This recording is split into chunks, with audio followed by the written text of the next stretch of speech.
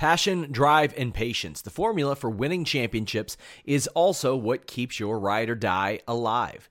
eBay Motors has everything you need to maintain your vehicle and level it up to peak performance. Superchargers, roof racks, exhaust kits, LED headlights, and more.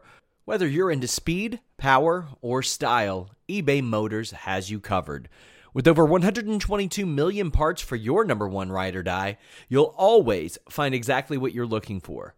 And with eBay Guaranteed Fit, your part is guaranteed to fit your ride every time or your money back. Because with eBay Motors, you're burning rubber, not cash. With all the parts you'll need at the prices you want, it's easy to make your car the MVP and bring home huge wins. Keep your ride or die alive at ebaymotors.com. Eligible items only. Exclusions apply. You have one unheard message. Hi, I was calling Current, the influencer marketing platform, but I think I just got redirected to a bunch of people listening to a podcast. Well, anyways, I was calling Current because I was told they could help get my brand set up on TikTok Shop and even build out an affiliate program of content creators promoting my brand. And even have those content creators go on live streams and promote my product there. Wow, I could really use Current. I also heard that the brands they work with are making millions in sales. I guess I'll just go to their website at current.tech. Carlos, getting started on this show, man. This was Tag Team Appreciation Night. And the show started off with a tag team match, the Young Bucks versus the Dark Order, which I thought was a great tag team match. What did you think about this one, and what do you think about the Young Bucks getting the victory? You know, I thought this was a very, very good match. I mean, look, you can always count on the Young Bucks on giving us a very, very good tag team match, and I think the Dark Order, especially, Stu Grayson and Evil Uno, are probably two of the best wrestlers as far as tag team wrestling is concerned, and they don't really get a whole lot of love. Whenever I talk about tag team wrestling as far as AEW, Stu Grayson and Evil Uno's names almost never show up, and I think this was the kind of match that really just elevated a lot, raised a lot of eyebrows, and I thought this was an excellent match. I thought, one thing that I found really funny was, and the commentary was weird throughout the night. They were talking whenever the Dark Order, the extras, what are the no names Dark Order guys that no one really cares about, show up and kind of start attacking or try to attack the Young Bucks, the commentary would just start talking about, oh man, I bet you they didn't expect the Dark Order or anything. And it's like, I'm just thinking to myself, it's weird how they're kind of just trying to build up the Dark Order, but at the same time, it just kind of felt a little weird how, how the Young Bucks were not prepared for what the Dark Order had to, for whatever shenanigans the Dark Order had throughout the night. It was just a little bit weird that the commentary would just feign complete surprise and ignorance over the, oh, wow, what are the Dark Order doing here? But, overall, thought this was a great match. It was, I was a little bit surprised that, the Dark Order didn't get the victory. It just kind of felt like later in the match where they separated the Young Bucks, and it was essentially, I think it was Matt going up against both Evil Uno and Stu Grayson, and he basically just won by himself. He essentially beat both of them. So I thought it was a good match, but I don't know. I thought Dark Order deserved to win a little bit more and just kind of keep that ball rolling, because I think with what they're doing, especially the stuff that they're doing on BTE, which is simply phenomenal and hilarious, I thought they really deserved the win. I thought Dark Order needed that a little bit more. The Young Bucks their focus right now is FTR. They didn't really need to get that win on the Dark Order as much as Dark Order needed that win on Young Bucks. Alice, any thoughts on that? Were you able to watch both shows consistently as well? Yeah. Okay. I mean, I was able to just to check in, on Young Bucks versus Dark Orders. It's a good match as you would expect from these two teams. I think that the Young Bucks are always going to wind up being one of those teams that, if wins and losses matter, you've got to have the Young Bucks win. a higher number of matches than they lose, even though they're bulletproof and can take the losses. Because if wins and losses matter, you're always going to have them at the top of the division. And if you have them lose matches like this one, if somebody can point to like, well, they're like 6-5 over the last 2 months. How are they getting a title shot? Now, in another company where wins and losses don't matter, maybe it would be different, and they could take those losses because it wouldn't hurt them. But in this case, if you're going to want to keep them around near the top of the division, and you're going to, then they have to win these matches in order to do it. Yeah. It's interesting because I like both y'all's points there. Like, I think they're clearly building towards the Young Bucks versus FTR. I think that was like even more established tonight with what we'll get to later on with one of the segments. But yeah, I agree with you, Carlos. The Dark Order on being the elite lately, I think, has been fantastic. They've been like the MVPs of the whole show lately, in my opinion. Yeah, and it's just weird how on Dynamite they're being portrayed as this super serious dark cult, and then on BTE they're essentially like Saturday morning cartoon villains, like almost, I don't want to say like Dungeon of Doom in WCW, but it's funny, but it's so different from how they're treated on Dynamite. It's a little bit weird. Sometimes like I get a little bit of whiplash. It's like trying to take the same guys that we see on BTE seriously that we see on Dynamite. But I love the Dark Order. I think they're great. And again, Alex brings up a good point. Wins and losses matter. Young Bucks probably deserved this, needed this win a little bit more, but I would have loved to see Dark Order pick up the win. Yeah, I agree with you. I know we had a couple super chats that I want to get to real quick while we were having kind of those technical difficulties at the beginning. Before we went live, Dante V says, I guess we're not going to get to those Abaddon vignettes, huh? So yeah, talking Abaddon there. Thanks for the super chat. Jonathan Hedman says, I may be team JTJ, but FTF got screwed. That is a reference to Sean Ross Sapp, FTF. So thank you for the super chat there towards the top of the show as well. We also had one from The Line Drive. Says, not sure about AEW, but NXT was all over the place booking-wise, and the Dream return was was ill-advised. Not good. Had Kushida versus Baylor sitting there. Yeah, so we'll get to that when we talk about NXT. Thank you, The Line Drive. We will definitely get into that main event as well as the return of the Velveteen Dream for sure. Thank you again for that super chat. And I think there was one more to get to here. Evan Wright says, you're awesome, Steven. Carlos and Alex Rule too. Thought AEW rocked hard tonight. Thank you for that, Evan, and thank you for the compliment and joining us tonight. Very much appreciated. So moving on AEW. So we have that great tag team match to start the show off, and the next match we had was Cody, and he brought the entire Nightmare family with him, taking on Scorpio Sky for the TNT Championship. Of course, that's a brand new title belt that Cody's rocking now, which I really think is great that they redesigned that thing, because it did get a lot of flack on the internet when it first debuted. What do you think about this match, Carlos? Do you think this helped kind of build Scorpio Sky as a singles wrestler here? And what do you think about Cody retaining? You know, I'll be upfront. I really wanted Scorpio Sky to pick up the win because I think Scorpio is just phenomenal, and I think he really, really deserves it. Especially with, you know, they keep building him up on Dark.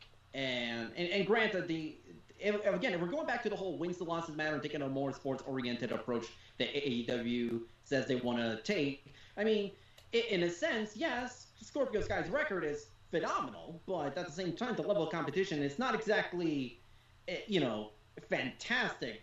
That would deserve, you know, have a Scorpio Sky be in the rankings up until today, where they put him at number 5. But I thought that the match itself, at the start, it was really, really good.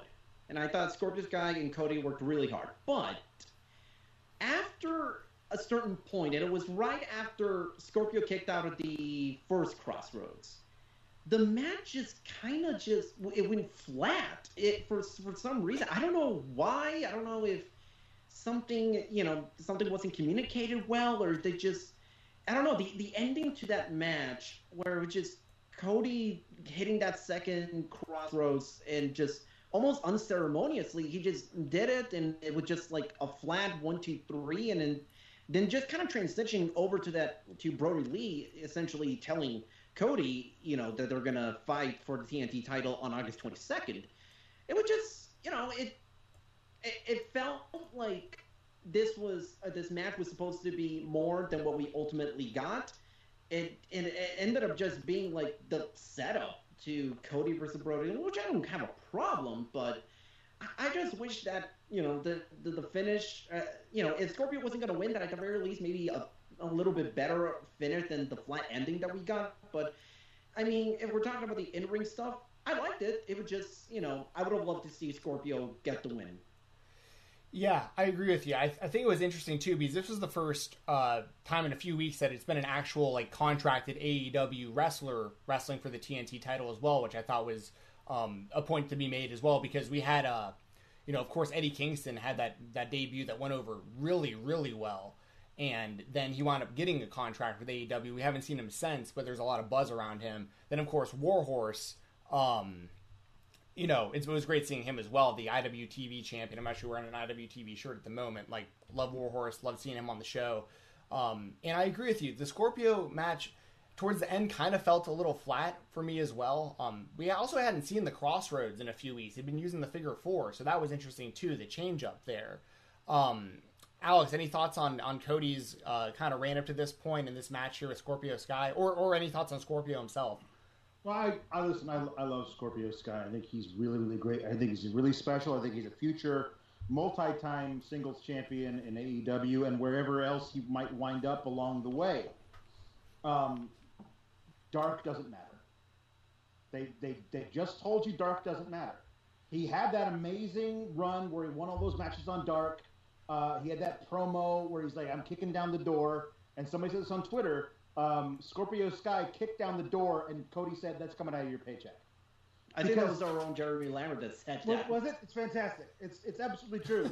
like, thank you. It's nice that you were able to get yourself over. But back to Dark with you, son. And that's it. And it feels like that. And I think it's intentionally supposed to feel that way. I think we're inching ever closer to Cody Rhodes just pulling the card, being like, "Well, look, I know I'm not supposed to be allowed to challenge for the top title, but I'm like the guy who runs the show, so I gave myself a title shot. You can't do anything about it because I'm Cody Rhodes." And I think that, I mean, like there's going to be a point where he's working toward that. All of his matches have that moment where he decides to flip a switch and be kind of the heel, at least for a bit. And we're getting to that point where he just decides he's the Mr. McMahon of AEW. And I think that can really work if they're slow building that point where he does that. When the turn finally does happen, it's going to be so sweet. But we have to keep in mind, if that's the direction they're going, that we're gonna do stuff like this where Scorpio Sky seems to have all the momentum. He's the people's choice. We want to see that, but they're not ready to take that title off of Cody. Not the night that they got a brand new title belt. No way. They're not doing that to Cody now. Scorpio Sky may eventually be the one who takes that title off of Cody, but not tonight. Yeah, for sure. Man, good stuff. We got a super chat just then from NYC Demon Diva, friend of the show. Says AEW women are like John Cena. You can't see that. So, boy, do I have some thoughts on that when we get later onto the show. Absolutely. Good deal. We will get to that. Thank you, Issa, for the super chat. Yeah, I agree with you, Alex. I think that Cody, well, he is slow building a really nice heel turn, and I am very much looking forward to seeing how that winds up playing out. So, yeah, really good stuff. And Scorpio Sky definitely got a bright future. So, a lot of good stuff going on there. Moving on to the show, we had Hangman Page and Kenny Omega defending the AEW Tag Team titles against the Jurassic Express, the combination of Luchasaurus and and Jungle Boy, along with Marco Stunt on the outside. This was in my opinion, another solid match, and another good match to add to the resume of Kenny Omega and Hangman Page's title reign, which I think has been very solid up to this point. Carlos, what did you think about this tag team title defense and Hangman and Kenny retaining the belts here?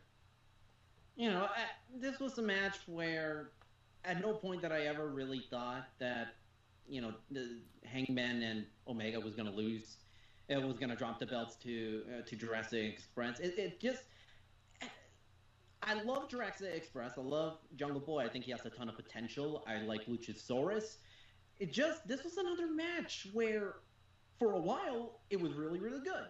And then up to a certain point, it just didn't click all too well. I know part of the story of this match was essentially just this whole thing between Kenny and Jungle Boy and Marco Stunt, because this is not the first time where there's been some really heated moments between those guys. But it just, I don't know. For a while we've kind of been seeing, we were thinking, hey, maybe Hangman Page finally turns heel on Kenny, but then now we're kind of seeing Kenny having these heel tendencies, and it's weird. It's almost like, these are the two tag champions, but then you're having like different storylines, clashing storylines, like at the same time. You got Kenny with Jungle Boy and Marco Stunt for seemingly no reason. Then you got the whole, not want to say dissension, but then there's some friction between Hangman and Omega in regards to FTR. Then you got FTR hanging out with Hangman Page. It's just there's a lot of stuff going on between them that there's just, it almost seems like there's no concrete direction. A couple of weeks ago, I thought that that the story was building to FTR versus Omega and the Bucks, and now seeing this match, I'm now starting to think, oh, they're building a match between Omega and Marco or Jungle Boy, and I loved, I love Jungle Boy, I love Marco, but I don't know, I never really saw Jurassic Express at any point get beating Hangman and Omega for the titles. I like the match, but it wasn't as good as I thought it could have been, if that makes any sense.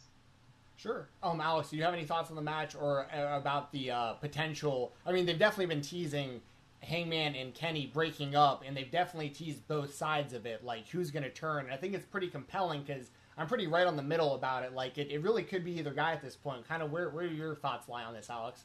Well, what I love about it right now is that they, further tonight, but also in the past few weeks, they're setting up FTR as heels. They're setting up Hangman Page as this guy who you just love to root for him because he's that kind of a dude. And so you think if he and Kenny split up, then Kenny will be the heel because there's no way anybody's going to boo Hangman Page. Not the way he's been playing this character. But they're teasing an alliance between Hangman Page and FTR. So if Hangman Page is with FTR, does he automatically become a heel? Does he pull them more toward the face side because everyone's going to root for whoever's associated with Hangman Page?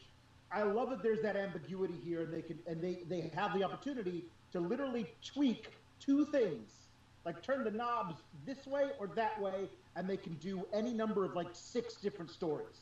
That's great long-term story. You leave yourself so many options, as opposed to, I showed up for work today, and the script that I thought I had was torn up, and now we got to do reshoots in an hour.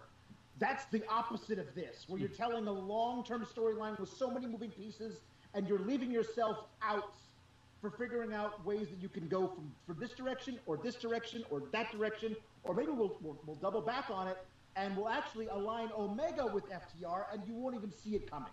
Stuff like that is still available to them, and I love it. I'm so here for it. Dude, I couldn't agree more. I'll just straight up ask both of y'all. I mean, there's been a lot of teases about like a potential 4 Horsemen in the AEW, whether they call it that or not. They've definitely teased that. They're making 4 Horsemen references like pretty consistently throughout Dynamite, like subtly, and on Being the Elite. My line of thinking for a while has been FTR, Hangman, and Cody being those 4 guys. What do you think? Yeah. Like, do you think that's where they head, or do you think they throw a curveball in there? Start off with Carlos. Yeah, I think, you know what? I think they'll throw a curveball. I think for a while, and for a long time, especially when it comes to Hangman and Omega, it almost seems like the storyline was going to head into one direction. Like, think back to all the way back to February at Revolution, where after the match between Hangman and Omega and the Bucks, where it almost looked like for a quick second after the match that Hangman was going to do the buckshot lariat on Omega, and then they just kind of he doesn't do it, but it kind of leads you into believing maybe Hangman Page will turn on Omega one of these days. And then the story just kind of subtly changes direction. And right now we're under this impression that there is going to be some type of Four Horsemen in AEW.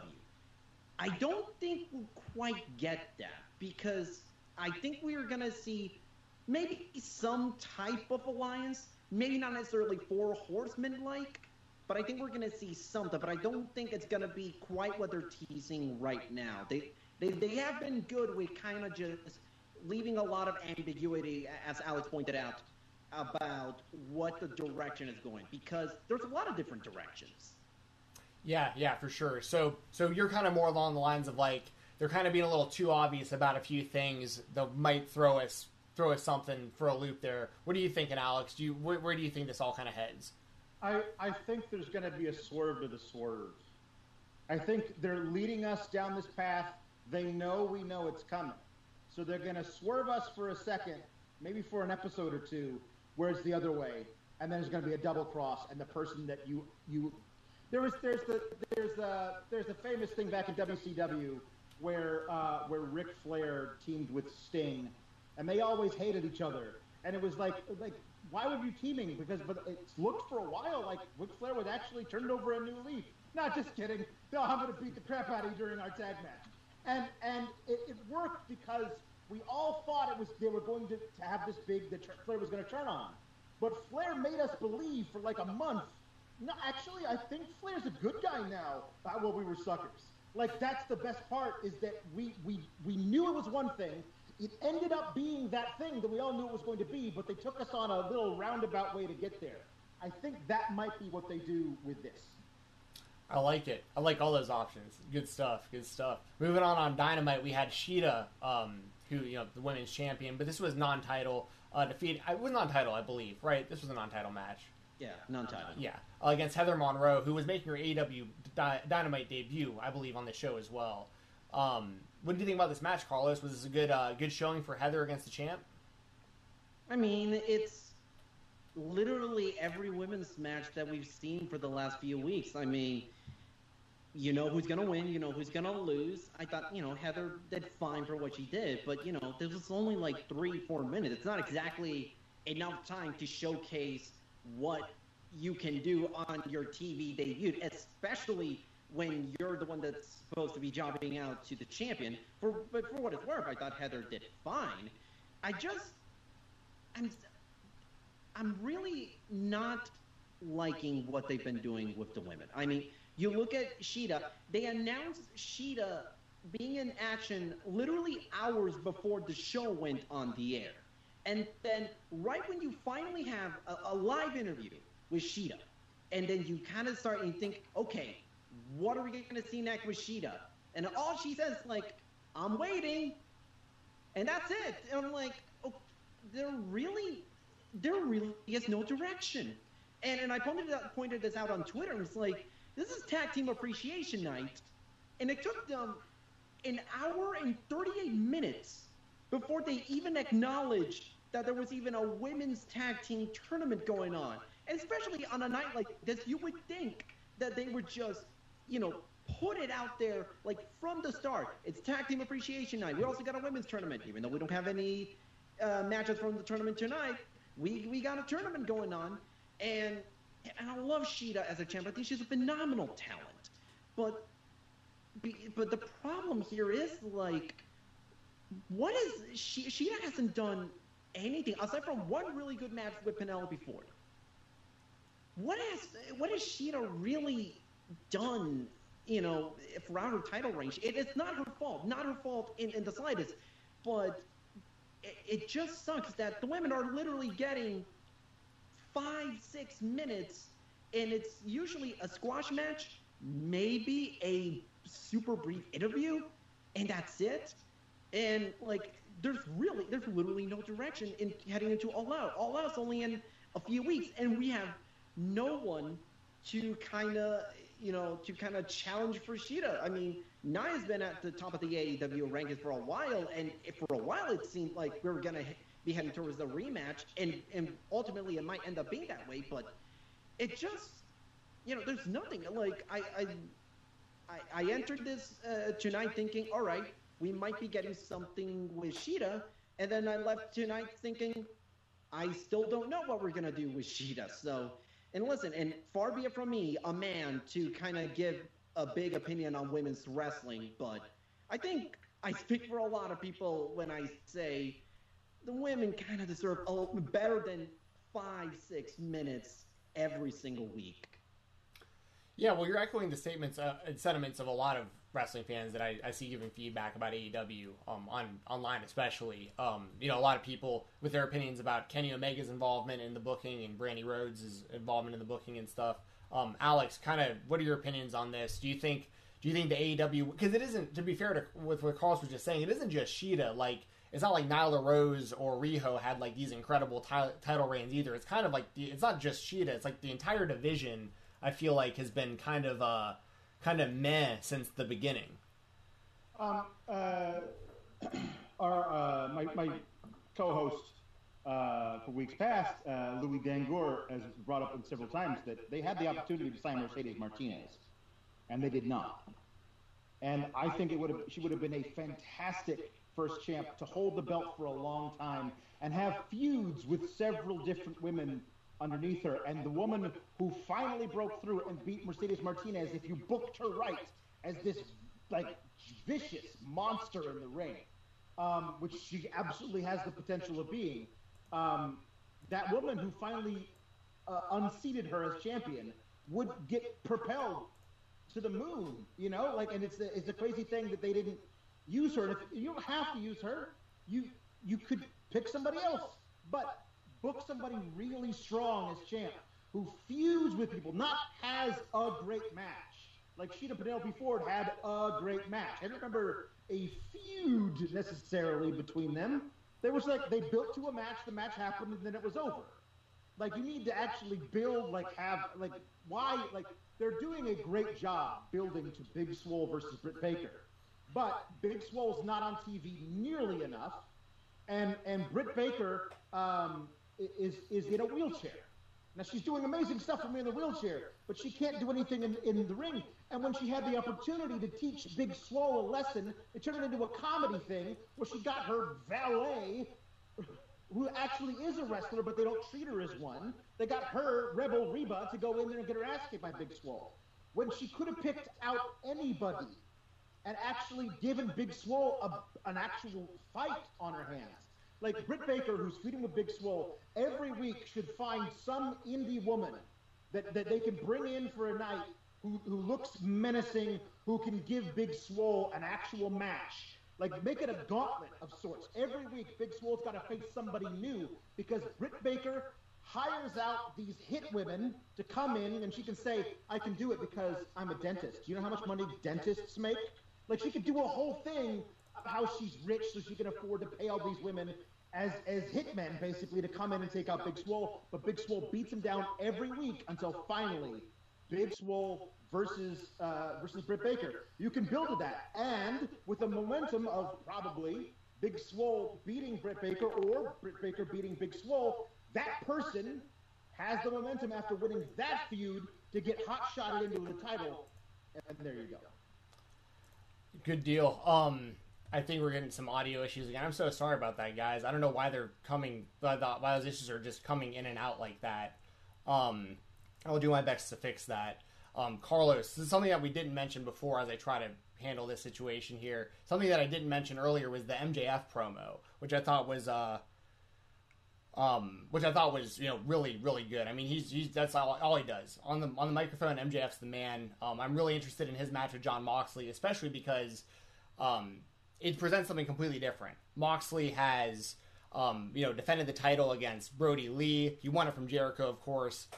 He defended it against Brian Cage, and MJF is like something completely different than what we normally get. What are your thoughts on the build-up here so far between MJF and Mox?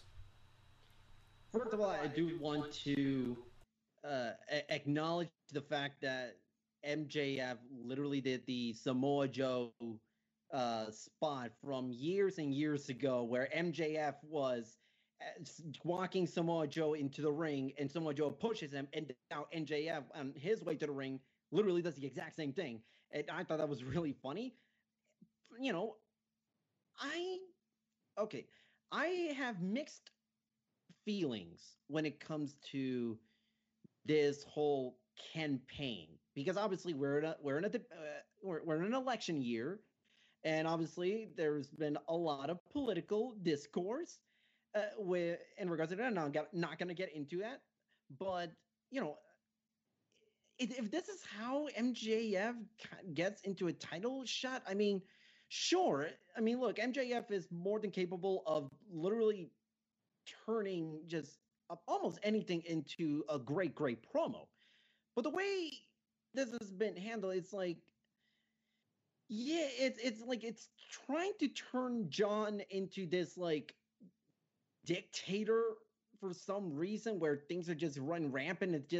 It's not really the case. And then overall, when he said earlier in the promo, he was just talking about how Jon Moxley isn't here, and it just kind of MJF came off a little dumb, because throughout the night they were right before the promo and during the day they were just talking about how Jon Moxley was going to be there, and then MJF just says, "Oh yeah, he's not here," and it's like, well, they literally been advertising like, and kind of makes MJF look a little foolish. But you know, it was a great promo. I just have mixed feelings with the quote unquote political angle that in this campaign that he's running. It's, you know, but it's not the first time we've seen this type of stuff on wrestling television. I think EC3 did something almost exactly like this several years ago when he was campaigning to be TNA World Heavyweight Champion. So, you know, it is what it is. It's taking advantage of the fact that it's an election year, but I'm just not a fan of, you know, political stuff in used in this manner. I don't know if I'm being too nitpicky when it comes to this kind of stuff, but you know, in a vacuum, I thought it was a very, very good promo. What about you, Alex? Do you think do you like the build up to this match, and do you think MJF has a chance of winning and becoming the new AEW champion? I mean, I would say no, but I wouldn't be shocked at it either.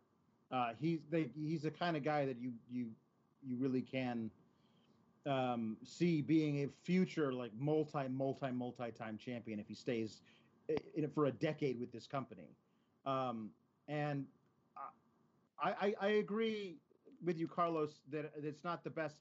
I don't think it's about the politics thing. It's just that it's one guy making great speeches to call out the champ, but then the champ shows up cleverly from behind him and hits his finisher on him, and now what?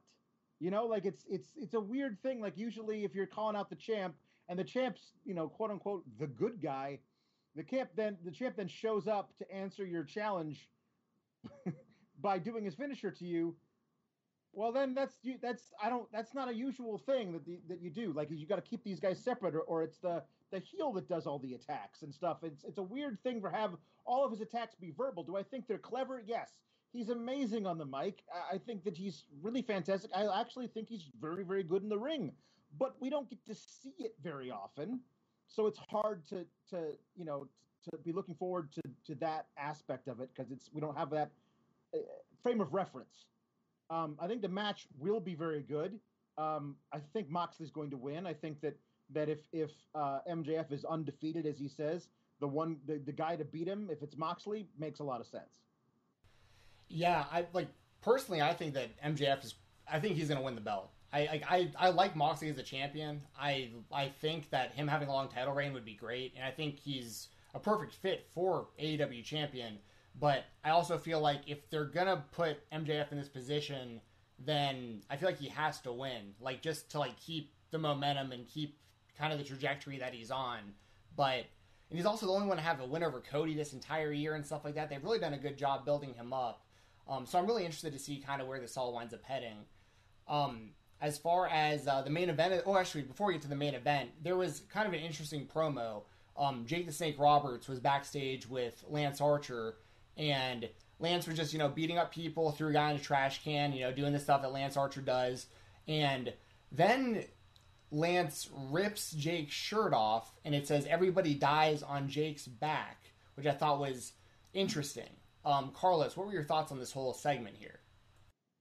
So, the way I've been looking at it, the way they've kind of been treating Lance Archer post-match against Cody, it's kind of, they're trying to tell us that Lance Archer is completely deranged, that not even Jake the Snake can control him, and we're to the point where, like, we've seen bits and pieces throughout the last couple of months, or in the last few weeks, where Jake is like, I don't know what to do about Lance Archer, but it's like he keeps doing these backstage attacks, and this week he's humiliating Jake the Snake. Of course, this is all just trying to make him into this absolutely insane monster heel, where he's not afraid to to destroy or humiliate anyone, even if it means the man who is essentially his mouthpiece, Jake the Snake. But it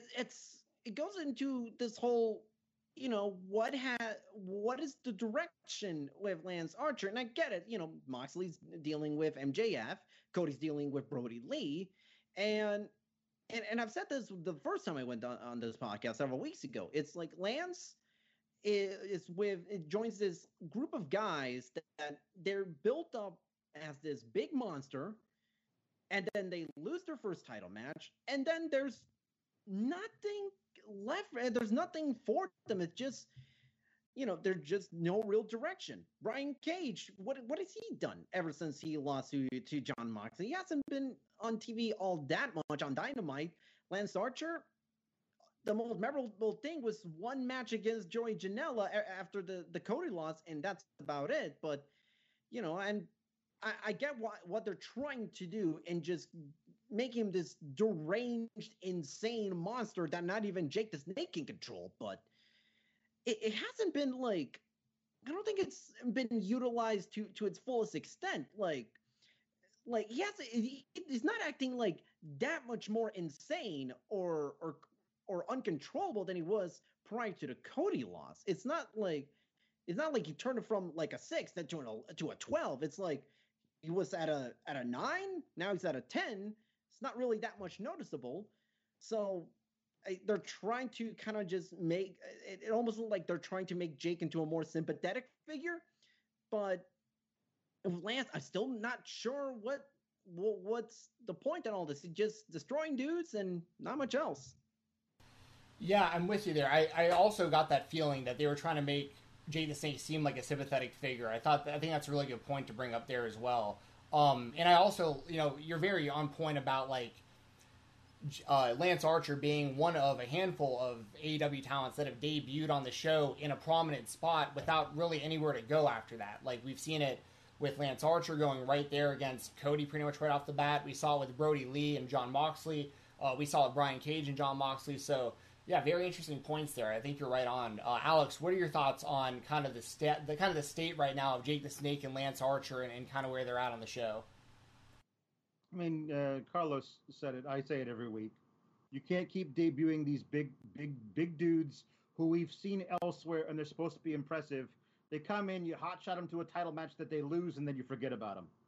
That's Vince McMahon shit. That's as I say every week. That's taking a frozen pizza out of the freezer, putting it in the oven, cooking it up nice and hot, taking it out, taking a big whiff of nice hot pizza, and putting it right back in the freezer. You heated it up. Now do something with it. Eat the pizza. Don't freeze it. Don't cool it off again. And then you pull it back out of the freezer in a week, and you put it back in the oven and heat it up again? That's not nearly as good or tasty of pizza as it would have been the first time you heated it up. So every time you do it, the pizza is less and less palatable. Stop ruining pizzas. I'm very passionate about this. In case you couldn't tell by looking at me, I love pizza. Stop ruining pizzas. # stop ruining pizzas. That is absolutely incredible. Stop ruining pizzas. Look at that trending. I couldn't have said that better myself. I mean, that was the perfect analogy. So yeah, we'll see what winds up happening. Like, because it's almost the same kind of thing with with MJF, right? Like, do you in just quick answers from Carlos and then Alex, like, do you think losing to Jon Moxley would seriously damage MJF? Like, regardless of how he lost, if he lost right now to if MJF lost to Moxley at All Out, do you think that seriously kind of hurts his progression? Starting with you, Carlos. It only hurts MJF if they do what they've been doing.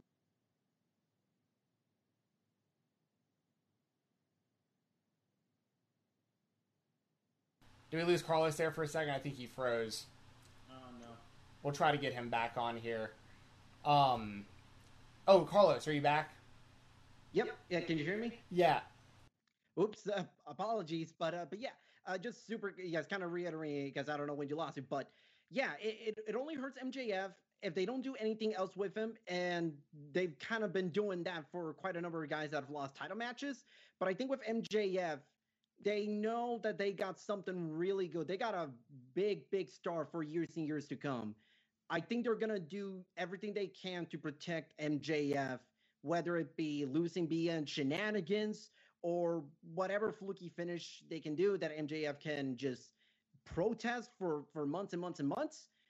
It only hurt him if this entire build results in nothing. Even if he loses, there's a way to keep him strong while losing. Yeah, I agree. Alex, any thoughts to add to that? No, you said it. I mean, I do not have anything to add to that. That was perfectly well said. That was perfect. It was like the Orange Cassidy answer last week on whatever. Speaking of Orange Cassidy, we had the main event. And thank you for the feedback in the chat, guys. I think I got the audio locked down at this point. I hope. I have actively been trying this whole show, I promise y'all. We had Orange Cassidy taking on Chris Jericho, and Orange Cassidy gets the win here. Some things that I definitely want to point out. I don't know what was going on in that Dragon Screw. They went for it 3 times and didn't pull it off. I couldn't tell if that's what they were going for at certain points where it was I don't know what that was. And then the Mousetrap, Orange Cassidy's pinning combination there was a bit of a botch as well, which I hate seeing that because I'm a big Orange Cassidy fan. But Carlos, what do you think about this match, especially in comparison to their previous match and Orange Cassidy getting the win here?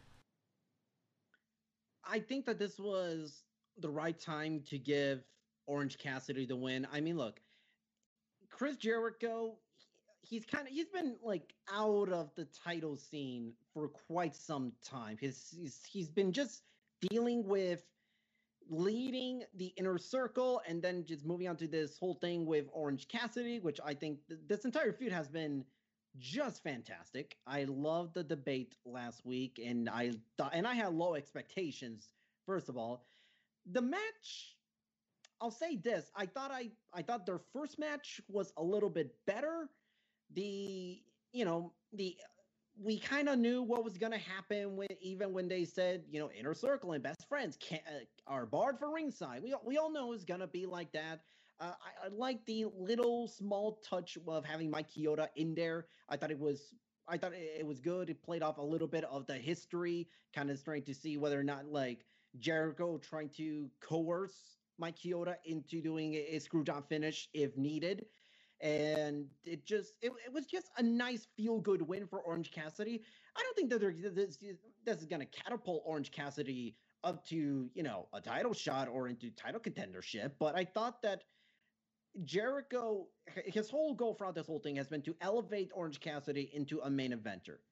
And whether or not you like the character of, he's lazy, but when he gets going, he really, really gets going. Regardless of what you think of the character, there's no denying that Orange Cassidy has done everything in his power to solidify himself as a top star. And I think he has. His promos, when he actually cuts promos, are hilarious and fantastic. His wrestling, it may not be, a Kenny Omega type of level, but the work rate that he puts out there in the ring is excellent. I love it. I love Orange Cassidy. I think this was the type of win to kind of solidify him as someone that you can reasonably put him in feuds with top names. Because if Jericho beats Orange Cassidy, then any future feuds he has with like a lot of big name guys on AEW, whatever he may have, it's feel kind of like pointless, because then you're just wrestling a guy who's lazy and he doesn't win big matches. So I thought that this was the right time to just kind of give Orange that big win. What do you think, Alex? What do you think about Orange Cassidy getting this win over, obviously, in my opinion, one of the best professional wrestlers of all time, Chris Jericho, here in this main event? What do you think this does for OC? Well, Cassidy's star continues to rise. Jericho, again, is absolutely bulletproof. He could take losses from now until Doomsday. He'll still be the same guy. I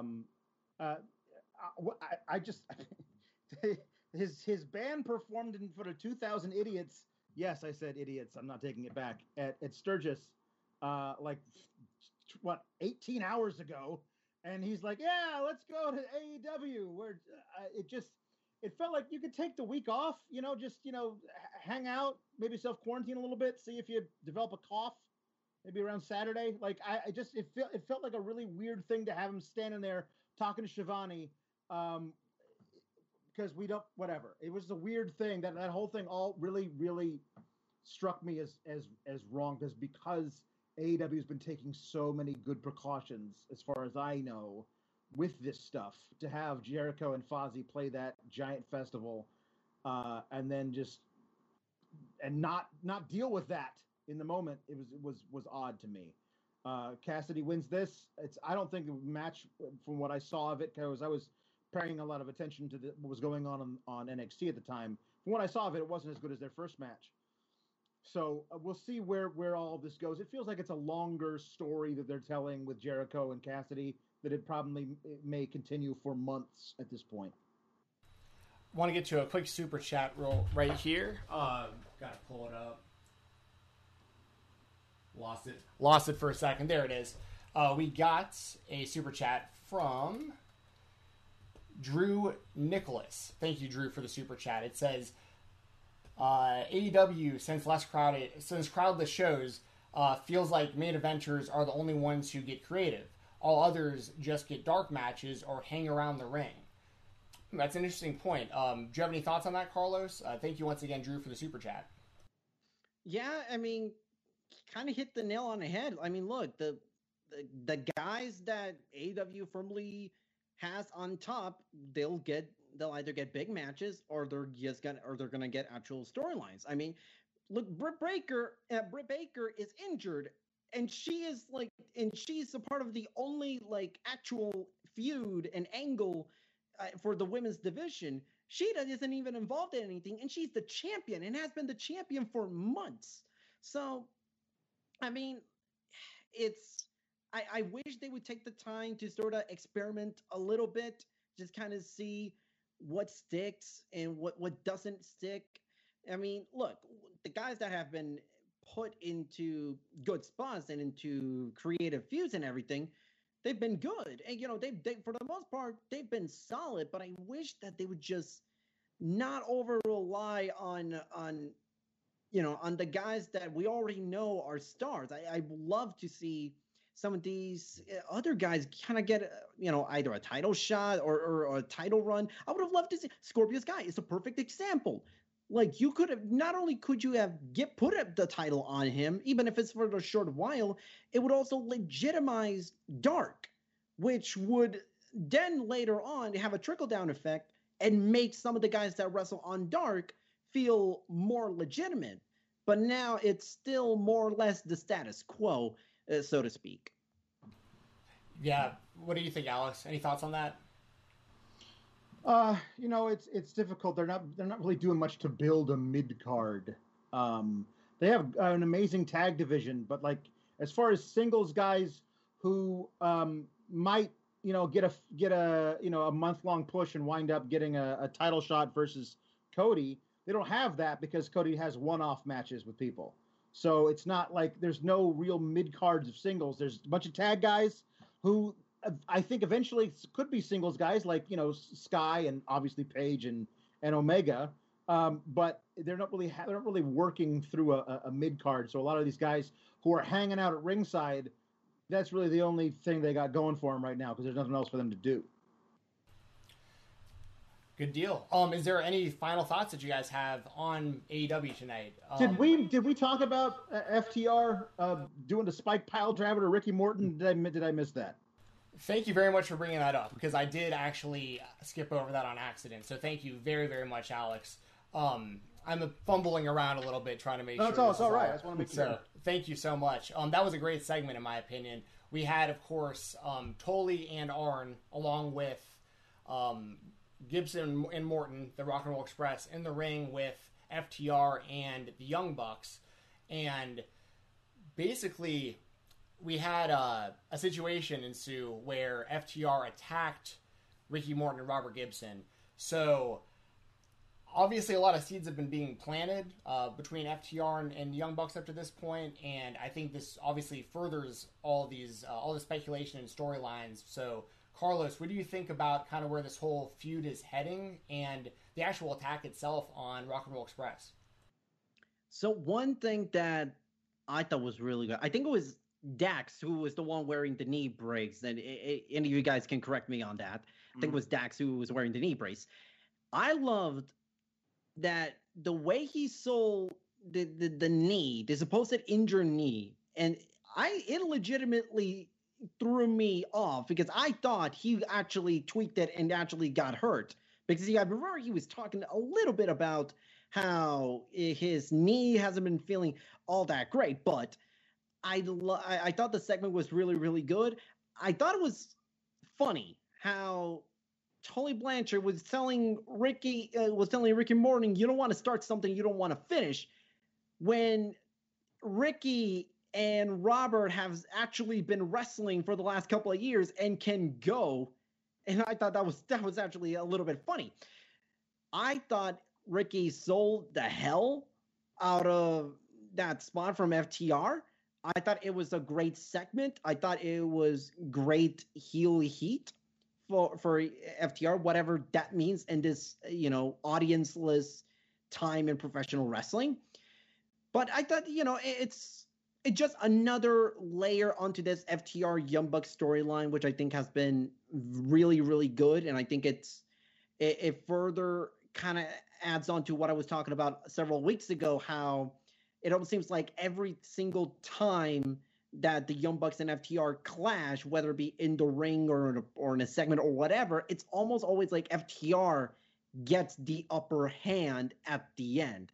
And I like the way that they've been built so far. I'm curious to see how they're going to approach this, because I still believe this. I still think FTR is going to be the one that takes away the titles of Hangman and Omega, and then we'll finally get to see that FTR Young Bucks match finally come to fruition. Yeah, I'm with you, Carlos. I kind of envision a scenario where maybe it's Hangman and Omega versus FTR, and Hangman just stabs Omega right in the back and allows FTR to win the titles from them, and that's how they start this whole alignment. I'd like to see something like that. And I also there was another point that you just brought up, and I lost my train of thought.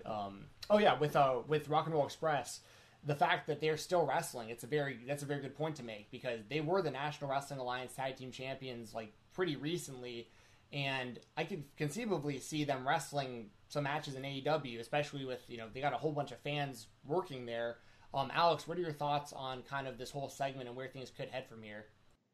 Well, it's Tag Team Appreciation Night, so I a fantastic account on Twitter, which is just called Vince McMahon Googling, and every tweet that comes from that Twitter account, you just picture him Googling things, and the tweet that he said, who the hell appreciates tag teams? And I just thought that's just so perfect. I thought this was great because you got to see all these different generations of these guys in the ring together. FTR just spike pile driving Ricky Morton, and the Bucks being like, what the hell's going on? I think this is really great. Again, it furthers all of these storylines. Lets you know that wait. We shouldn't be rooting for FTR. We love these guys because they finally got out from under the clutches of Vince McMahon Googling. But we shouldn't be rooting for them because they're not nice men. You know, like that's a cool thing to be able to remind us of that. We all are rooting for these guys because we know how dirty they were done. And now you're not supposed to be rooting for them. So let's try and murder an old man. You know, like that's good. Hey, it worked for Randy Orton with Ric Flair. It can work for the FTR with Ricky Morton. And again, I am very excited to see. There's so many different scenarios. Like I could probably come up with a dozen different scenarios for how the hypothetical Paige turning on Omega and joining forces with FTR would go, and maybe there's a dozen more that I won't even think of that they could pick from. I love it.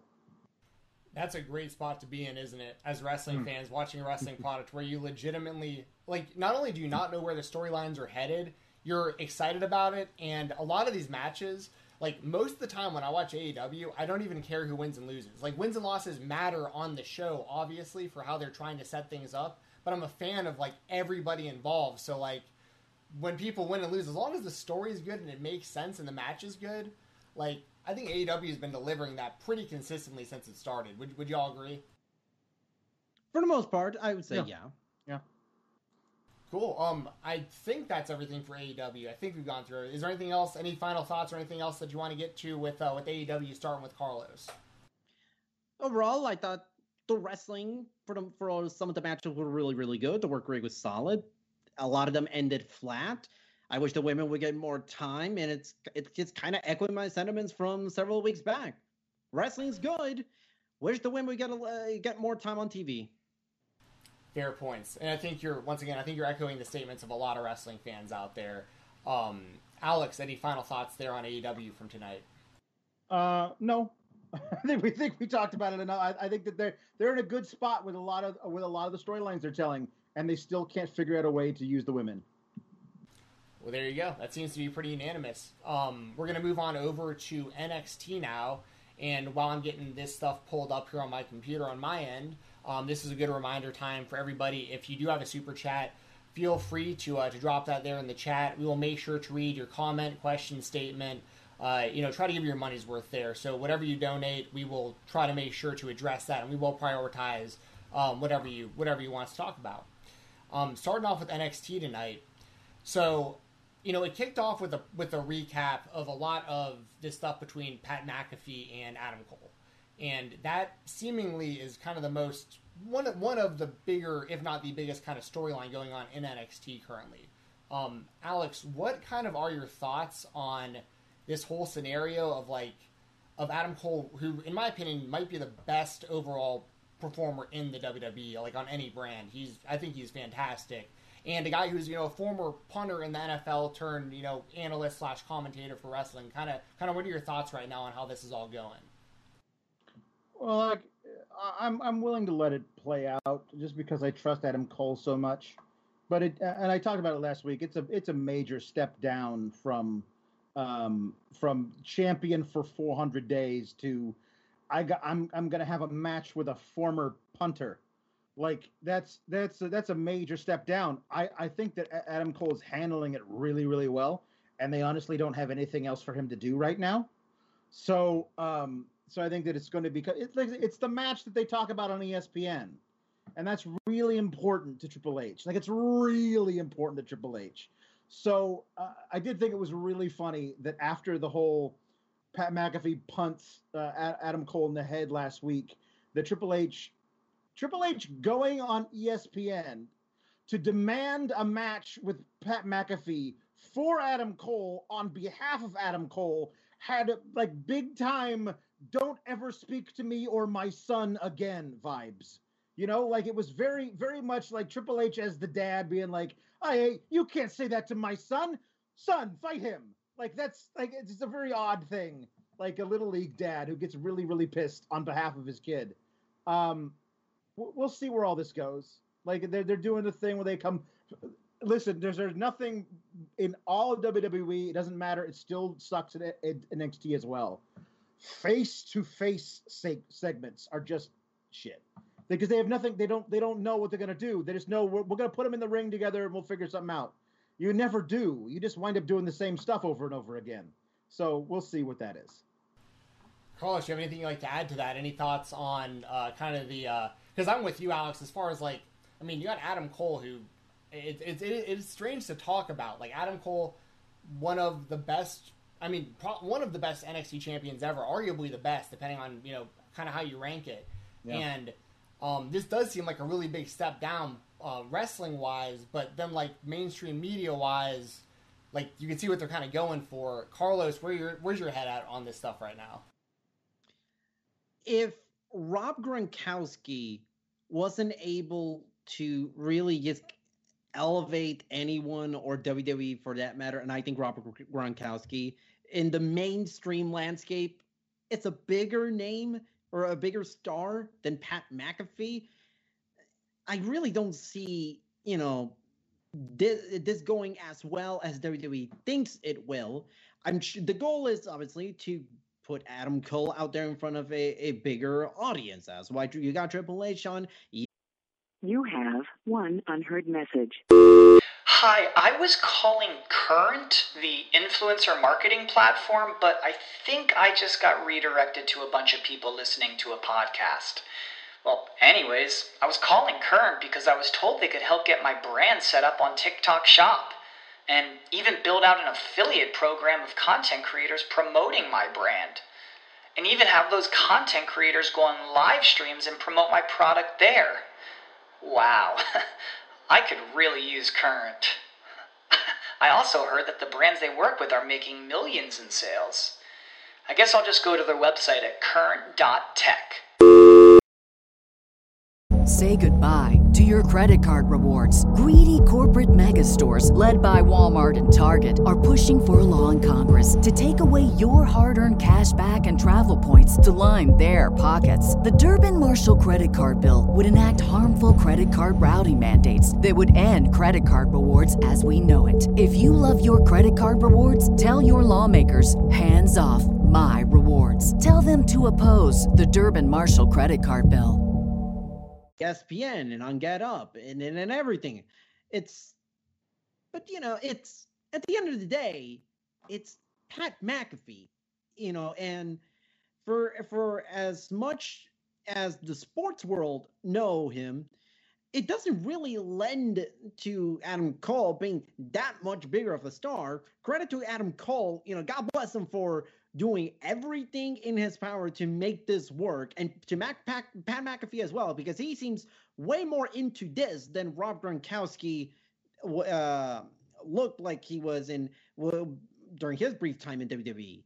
But overall, I think it's like, sure, a couple of people that watch ESPN that don't watch wrestling probably will now know who Adam Cole is, but like, that's it. I mean, it's something for Adam Cole to do that's not fixated on the NXT title or the North American title. I think it'll be an okay match. Pat McAfee is an athletic enough of a guy that you can hide the limitations in his inexperience with Adam Cole, who's a fantastic wrestler. It'll be an okay match. It won't be great. And, some people that watch ESPN now know who Adam Cole is. I guess that's a win for Triple H if that's the goal.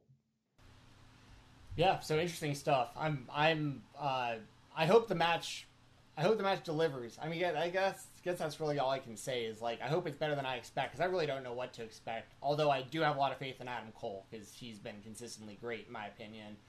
As far as this actual show goes, so Alex, what I'm going to do here for this is I'm just going to ask you, I'm just going to kind of try to lob this up to you, because we had a match between Killer Kross and Danny Burch that I'd like you to talk about, give your thoughts, and then please let me know how you felt about the aftermath of what we saw with Keith Lee.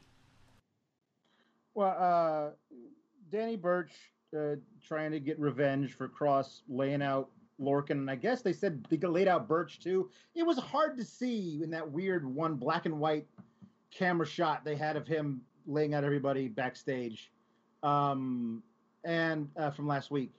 So it's the match you thought it would be. Danny Burch fights hard, but can't really do any damage to this monster, and loses the match. He gets choked out. He does the Doomsday Saito. It's a killer cross / Karrion Kross paint by numbers match, and that's my thing with Karrion Kross right now. Is I don't see any variety in the way that he does stuff in the ring right now. I know that he's good. I know that he's very good, but it feels like they are hot-shotting another spooky dude to a title shot that, like, you pin yourself into a corner. You can't end Keith Lee's momentum here, and you also can't not continue Karrion Kross's reign of destruction. So you're gonna do what? Another like thing where Seth Rollins puts a toolbox on the Fiend's face and hits it with a ladder or something, and then they throw out the match during a Hell in a Cell match because Seth Rollins was being too violent. And then they're like, oh, crap, now everybody hates Seth Rollins. Let's take the title off him and make him into a cult leader. Like, they literally had to push all of the panic buttons because they did this exact same scenario like what, 9 months ago. And they still haven't learned. Like, there's no reason that Karrion Kross needs to be in this position with this title facing this guy for it now. You can wait. You can build this guy slowly. You can have him terrorize dudes. He handpicked Tommaso Ciampa, got rid of him. We haven't seen him since. Handpick another guy, another old head, like he did that with Dijak. That's fine. Like, he can keep like cutting a swath through people as he does, but you don't need to do this yet. And so after the match, Keith Lee comes out, and Keith Lee is pissed, and he's got a contract. It's got Regal's name's already on it, and my name's on it. Now you sign it. So Scarlett takes it over to Karrion Kross, and she holds it out for him and gives him the pen, and he doesn't take his eyes off of Keith Lee. So here's the contract in front of him, right? And he's looking at Keith Lee, and she hands him the pen, and I swear to you, this is how he signs it. Like, you are not writing any of the letters in the name Karrion Kross right now. And also, why is your wrist doing this thing? Why is that? And like, maybe if you looked at the paper, you would be able to see that you're not making, nowhere in there did you make a K. Your name, both names start with K. You did not make a K symbol. You did this thing. That's not going to hold up in court. You can take that to any lawyer. He's going to get that thrown out. That's not a real contract. You didn't sign that. Come on. And so then I guess Scarlett used the dark arts to put something sinister in the little manila folder. So she closed it, put it back on the apron, slid it over to him. Keith Lee opens it up while looking at it. I don't know what. I guess he wanted to see what Karrion Kross's signature looked like, because I would like to see that. I'd like to see what that signature looked like.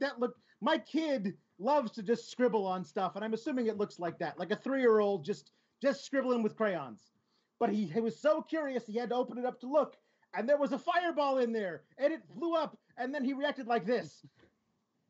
Like there was a swarm of bees attacking him. Ah, no, not the bees. It was really funny. They wanted it to be really serious. The aftermath was played as really serious. It was fucking stupid.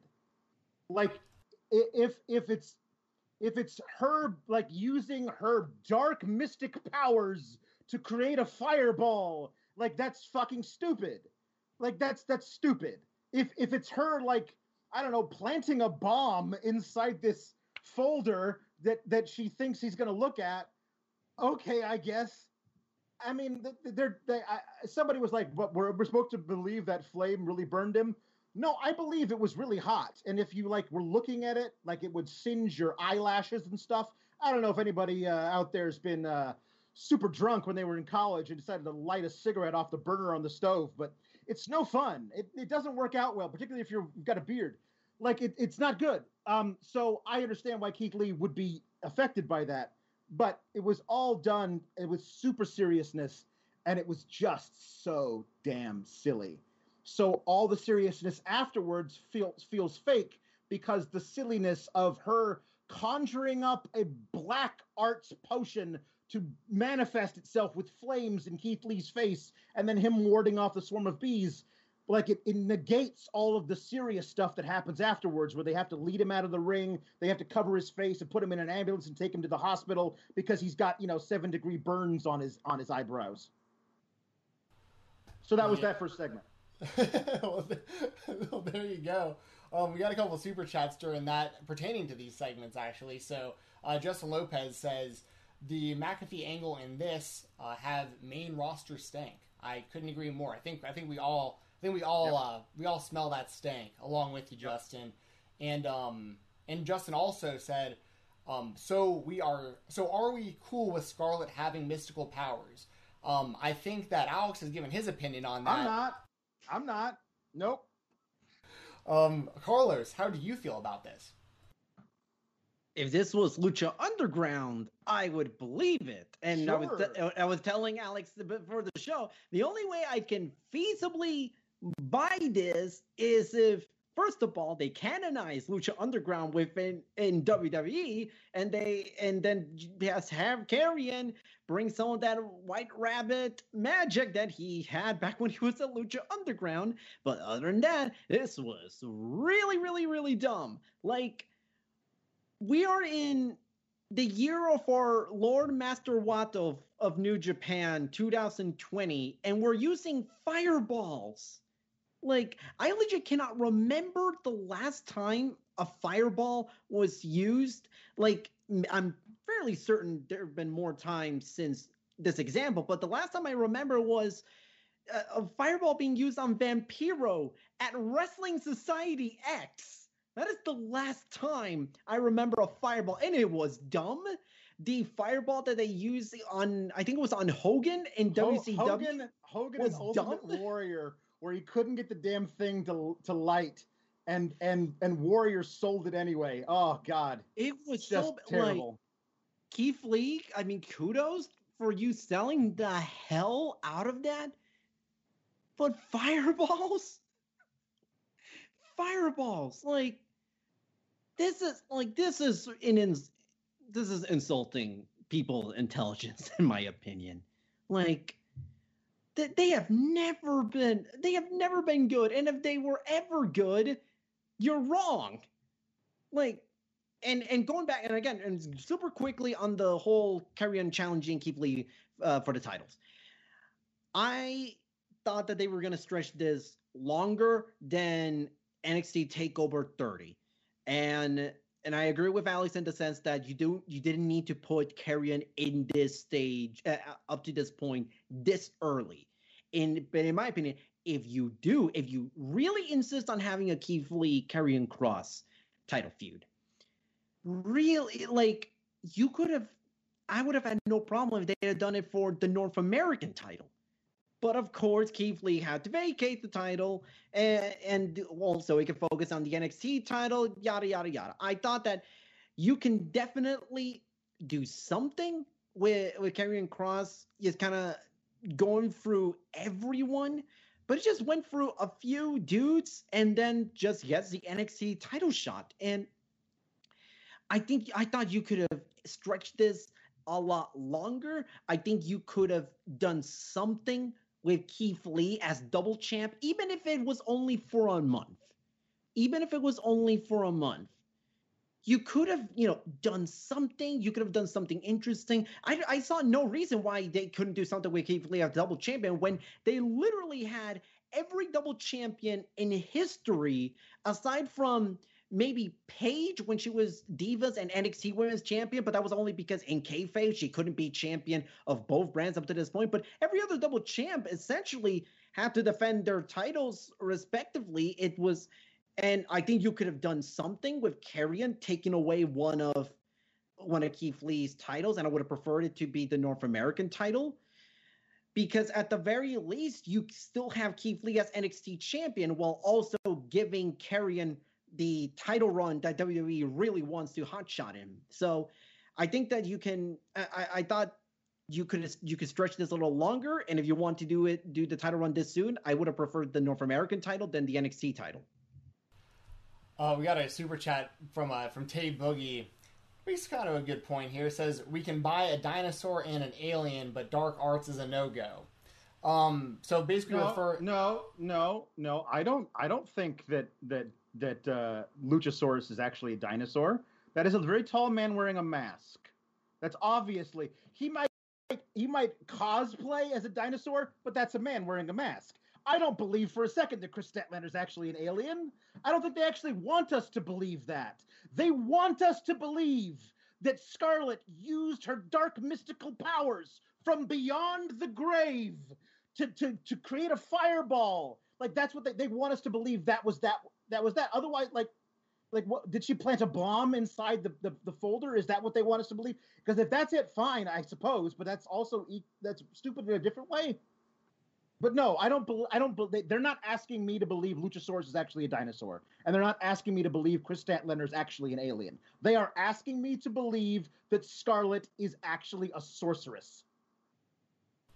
Yeah, yeah, pretty great answer, Carlos. Anything to add to that?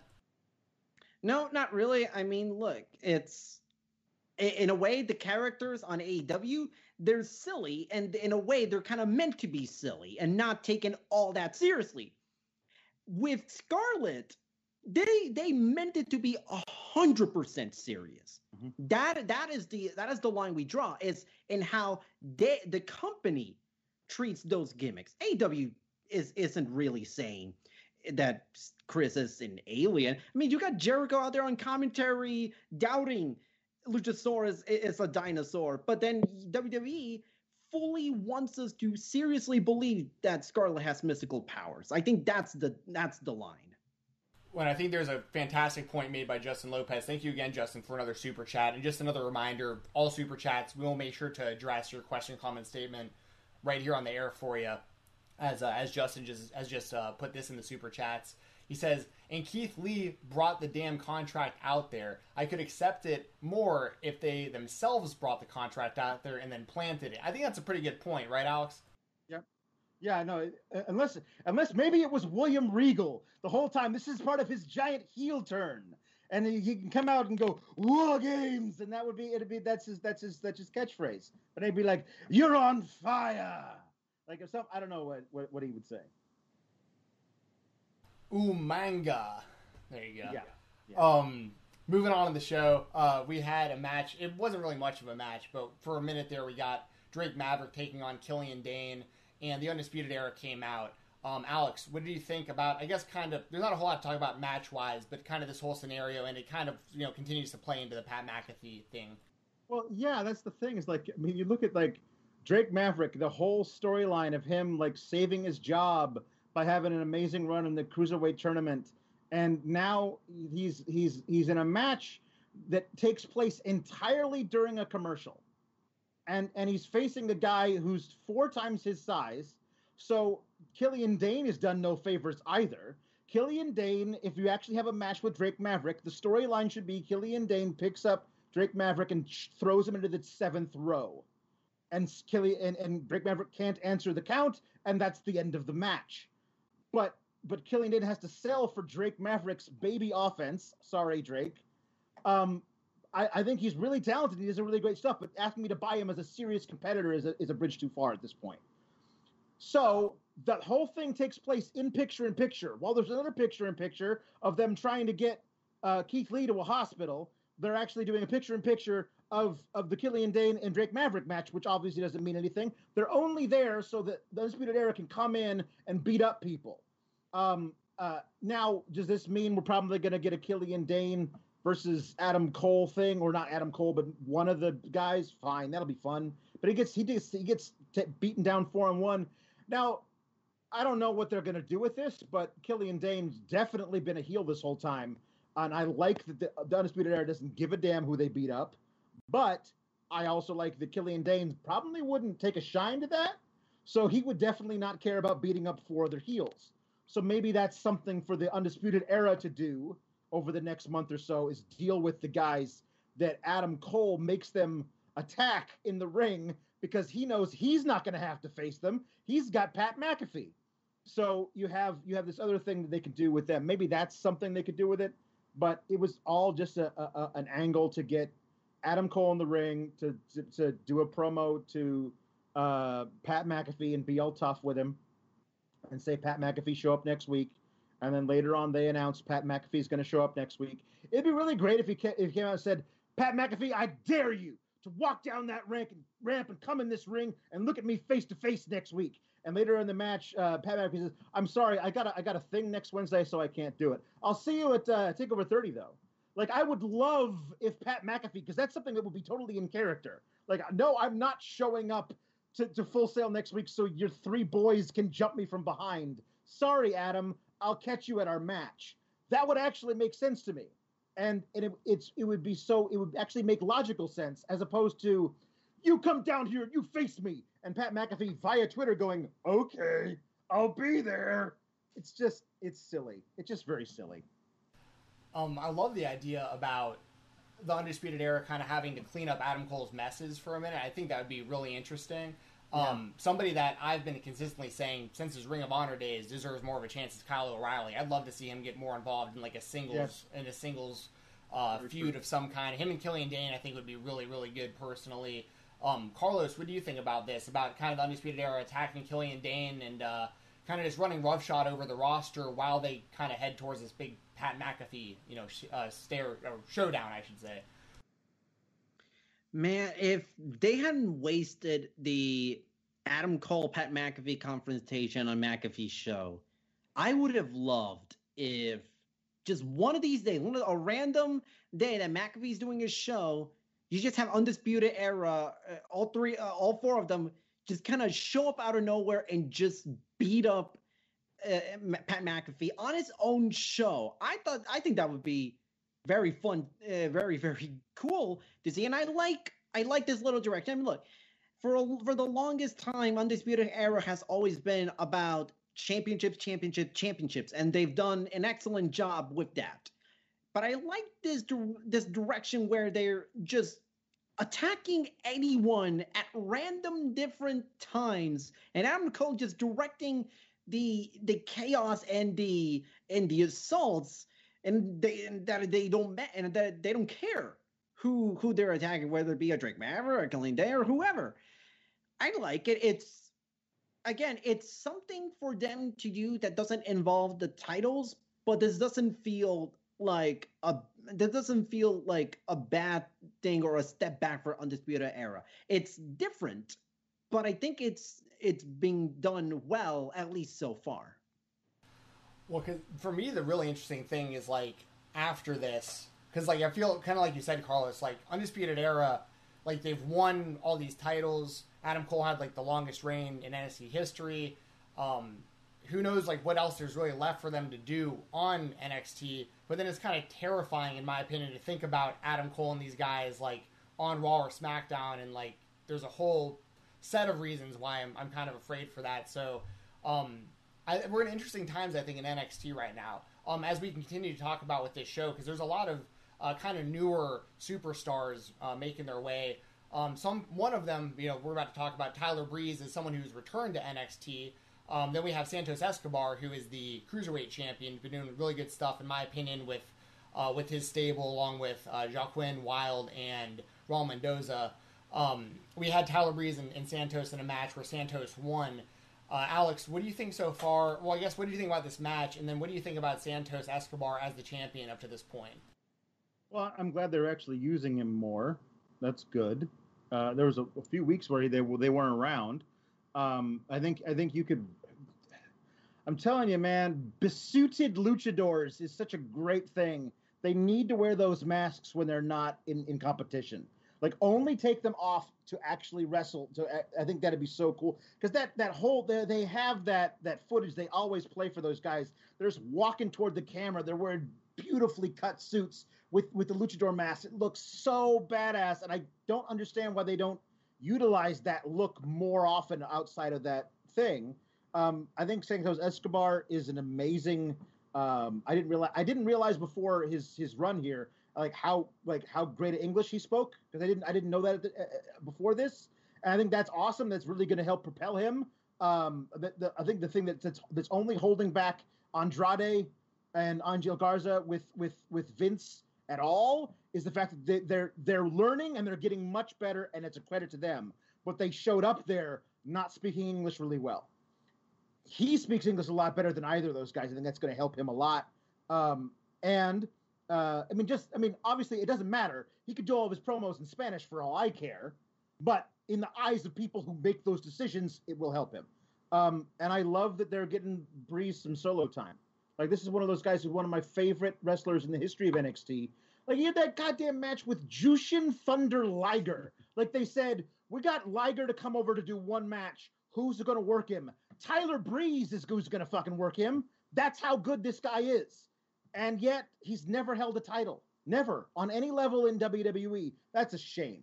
So maybe that's the thing, is that they wind up, because he worked cruiserweight matches. Maybe they'll say that he might actually take that off of Escobar. This goes as you would expect. Like, Breeze does some stuff, winds up losing because, there's interference or distractions. But what I loved is there's the post-match beatdown. Fandango is injured because of what happened last week. But they're beating down Breeze, and Fandango says no. Fandango's one of the best friends in the business. How many times we see a guy get beat down and we know he's got friends in the back and nobody lifts a damn finger? Not Fandango. He's got his arm in the sling. And he comes out carrying in his good arm a stick, a kendo stick. He starts whopping dudes in the belly with the kendo stick like they're all Dominic Mysterios. I thought this was great. And then, of course, it's 3-on-1, the damn numbers game. And who comes out to even it out is Isaiah Swerve Scott, who most of his TV time now is just hanging out ringside on Raw Underground, not competing, just hanging out, because he looks, I guess Shane McMahon thinks Isaiah Swerve Scott looks like the guy who would be hanging out ringside at these fights. Like, he just central casting. Yeah, that guy. I guess. But I'm here for Santos versus Swerve Scott. Swerve is the only guy who's beaten him since he's been in NXT. They had several great matches back in Lucha Underground as King Cuerno and Killshot. So yeah, that's good. They're going to have a 6-man tag next week. We get to see more of Raul, Mendoza, whatever his first name is. We can see more of Mendoza in action, who I really like. I like Wild too, but I really think Mendoza can be special. So this is all good. Further, getting Legado del Fantasma on screen is good for everybody. Getting Breezango on screen is good for everybody, and I love Swerve Scott. I'm in all the way. I couldn't agree more, especially for everyone who may not know. I host the Fightful Select Weekender podcast on Fightful Select, and 205 Live is a show that we cover every weekend.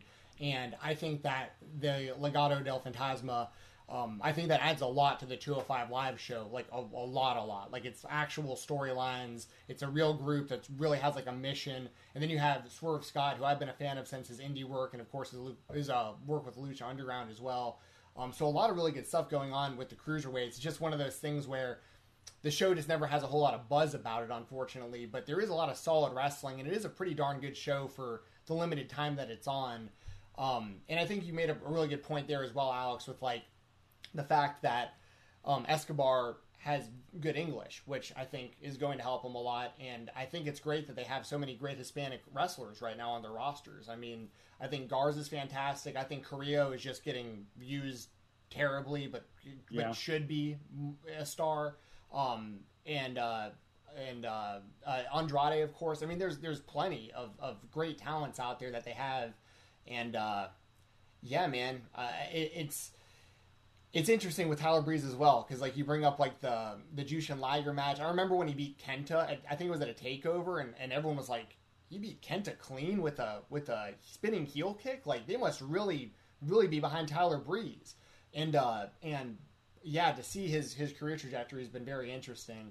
Carlos, do you have anything to add as far as your thoughts on Escobar as the champion and kind of what they've done with that group?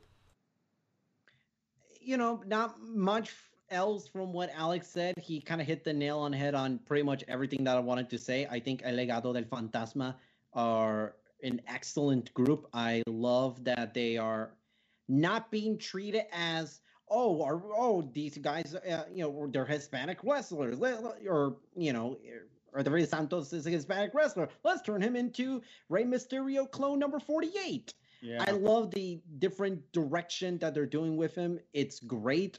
I love the program that El Legado del Fantasma is doing with Tyler Breeze, Fandango, and Swerve Scott. I love that they are touching upon the fact that Swerve is the only man to beat Santos from the tournament. There was a part of me that was a little bit worried when Santos won the title that they would just kind of throw Swerve, out the curb and they just not acknowledge the fact that he won. But I'm glad they're doing that. I think all 6 guys involved in this are great. Your wrestling program is so much better with them on and them being put in a good prominent spot. And I think the eventual Swerve Santos Escobar match is gonna be a killer match. I think it's going to be great as well. And Alex also bringing up the great point that Swerve, as far as all we know, if all you watch is Raw, all you really know about Swerve is he's this random guy standing there in Raw Underground or getting beat up. And he's so much more than that. And it's just really unfortunate that kind of the Raw audience may not know that yet. But if you're paying attention to 205 Live and NXT, it's a very different story. The guy's incredibly talented and a very nice guy. He's a guy I've been able to interact with in person before, and I can't say enough good words about him, so I'm very happy to see where he's at as far as like NXT and 205 Live is concerned. Moving on with this NXT show here, the next match we had was Mia Yim defeating Indy Hartwell by submission. What did you think about this match and Yim getting the win here, Alex? Well, they're doing the thing where Mia Yim and Keith Lee together, and so they have to interview her about it. Like, she barely got back from the hospital in time to put on her gear and stuff. He's going to be fine. He's going to be fine. But and then they have to do the thing, like, they have to talk about, but her heart is not in the match. So maybe she will lose this match to this woman who hasn't won a match yet. But spoiler alert, she didn't. So I like Indy Hartwell. I think that there's certainly potential there. But we haven't been given any vignettes about her. We don't know anything about her. She's not winning this match. So I mean, I guess didn't they have her beat Shotzi a while back? But that wasn't because it was anything Indy Hartwell did. It was because Shotzi got distracted by random Robert Stone business. This is all fine. I mean, it's listen. I'm happy NXT's finding ways to use the women that and NXT and AEW isn't. That's good. I mean, like even if it is just Mia Yim, kind of getting involved-ish via Keith Lee status, but Mia Yim's good. They had before this, they had the promo from Dakota Kai talking about how she's going to beat Io Shirai, but she does say in there that I don't need friends, I don't need insurance policies, which means like if you're doing an angle where Dakota Kai got rid of Raquel Gonzalez, you kind of needed to do that as a storyline. Like if we're never going to see the two of them together. The last time we saw them together, like Raquel had her back and was helping her out. For whatever reason that Raquel's not there anymore, you got to make that a storyline thing. Like you got to write her off in some way if that's the case. But I like that Dakota Kai has this newfound edge to her. It works for her. Later on, we got a Io Shirai promo that. It's just art. All these Io Shirai taped promos are friggin' art. From the ones where she's literally drowning herself to prepare for a match, to this one where she's staring out over everything. We get lingering shots of her feet. I think this is all really great. Io Shirai versus Dakota Kai seems like a placeholder type of a match for Io before she feuds with somebody who might actually win. But I have no doubt that this match, TakeOver 30, is going to be great. Because we know Dakota Kai can work.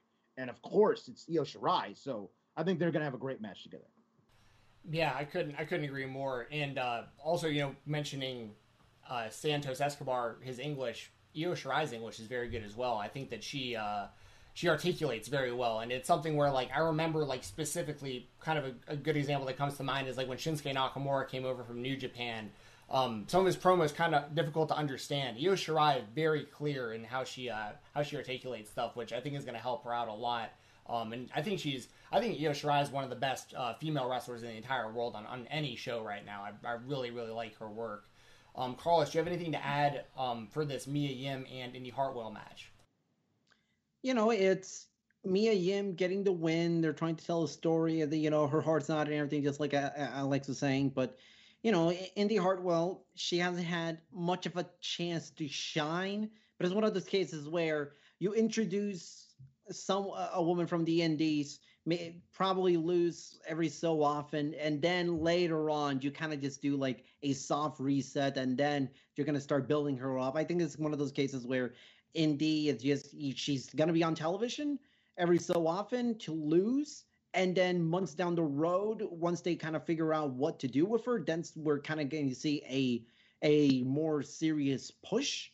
I think going to this Io Shirai Dakota Kai thing, I kind of view it as Dakota Kai maybe potentially lulling us into thinking she got rid of Raquel Gonzalez, and then just all of a sudden Raquel shows up in the title match, and somehow that results in Dakota Kai winning. I kind of see it like that could be an option, that they're kind of lulling us into thinking that Dakota Kai is going to really go at this alone, because it felt like it's a weird way to kind of write off Raquel Gonzalez out of this partnership with Dakota Kai, to just, in a tape promo, just kind of ended when there was no friction, there was no dissension, there was nothing. It just came out of the blue. And the way I look at it is kind of a bit of a red herring. It's where, maybe they may want us to think that partnership's over, and then maybe it turns out that no, they've been in cahoots this whole time, and Dakota Kai finds a way to cheat to win the title. So yeah, a lot of options there. We'll see where that all heads. Another reminder, everybody, if you got a super chat, we'll make sure to prioritize your question, comment, statement right here on the air, and try to do a deep dive on that if it's a question. This next match, I think, I love the actual matchup. Damian Priest and Bronson Reed, two big guys with very different builds, but two big guys. And this was a match with a result that I definitely didn't see coming. That's just me personally. Alex, what are your thoughts here? What do you think about Damian Priest taking on Bronson Reed and Bronson Reed getting the W? I loved this match. I think Bronson Reed has a really bright future if they decide to continue this push.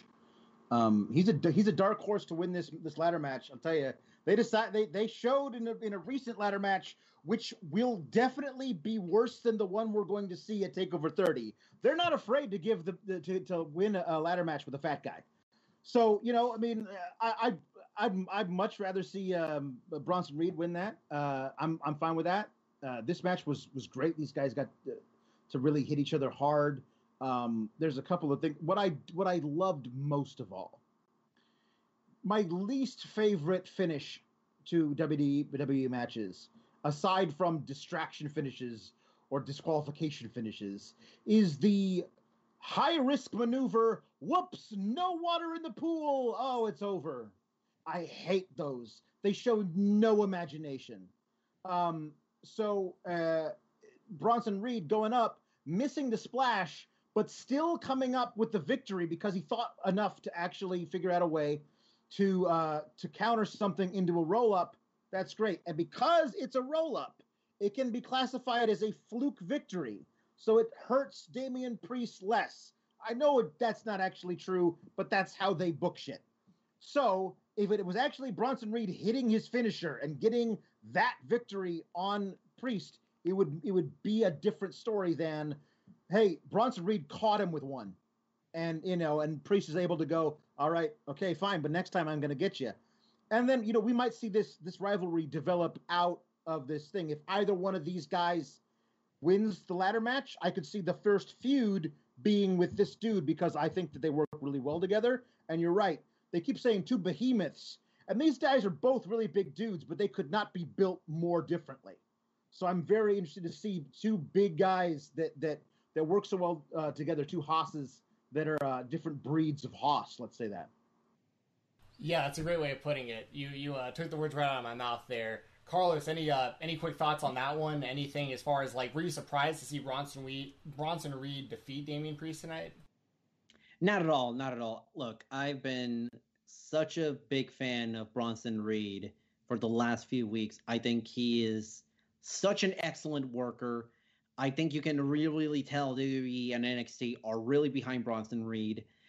The more I think about it, and now that Alice kind of put that thought in my head, I really could see Bronson Reed win the North American title. And I honestly think, I don't think anyone would have much of an issue with it.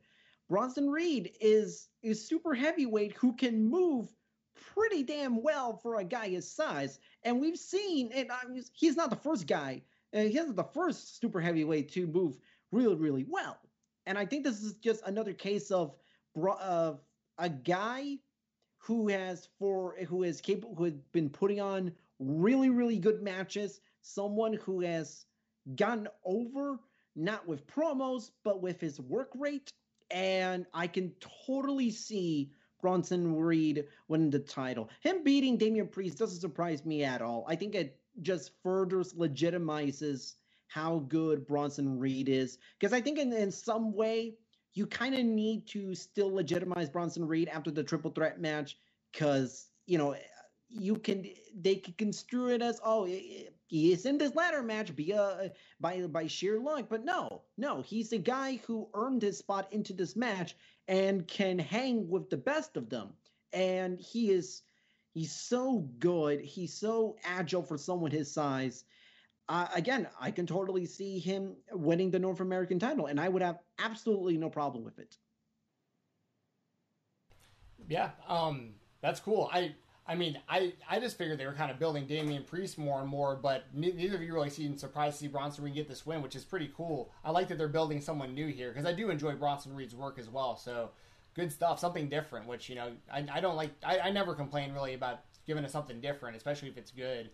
Something we kind of already touched on. If you want to just talk a little bit more about this, Alex, we had the next match, which was the Robert Stone brand. We talked about Mercedes Martinez a little bit. We had Aaliyah in this match as well, who I remember from like the was it Proving? What was that show on WWE Network where she was Proving Grounds? Yeah, it was something like that. Yeah, something like that. And she's absolutely come a long way since that show. I can absolutely say that she has definitely improved dramatically since that WWE Network show. Then you have Casey Catrezano and Caden Carter. The Robert Stone brand gets the win. What are your thoughts on this one, Alex? I know we talked a little bit about Mercedes Martinez earlier. Yeah. This is a spot that again, I don't want to. It's hard to say this in this way. I love that NXT gives women outside of the top echelon of women time to flourish in tag matches, mid-card stuff, whatever have you. I love that NXT continues to use their women's division in this way. And at the same time, this match felt like it lasted a long time. Like it felt like it was a long match where Catanzaro and Caden Carter were simply there to lose. They were there to lose the match so that Rhea Ripley could come out and challenge Mercedes Martinez. Like that was the whole point.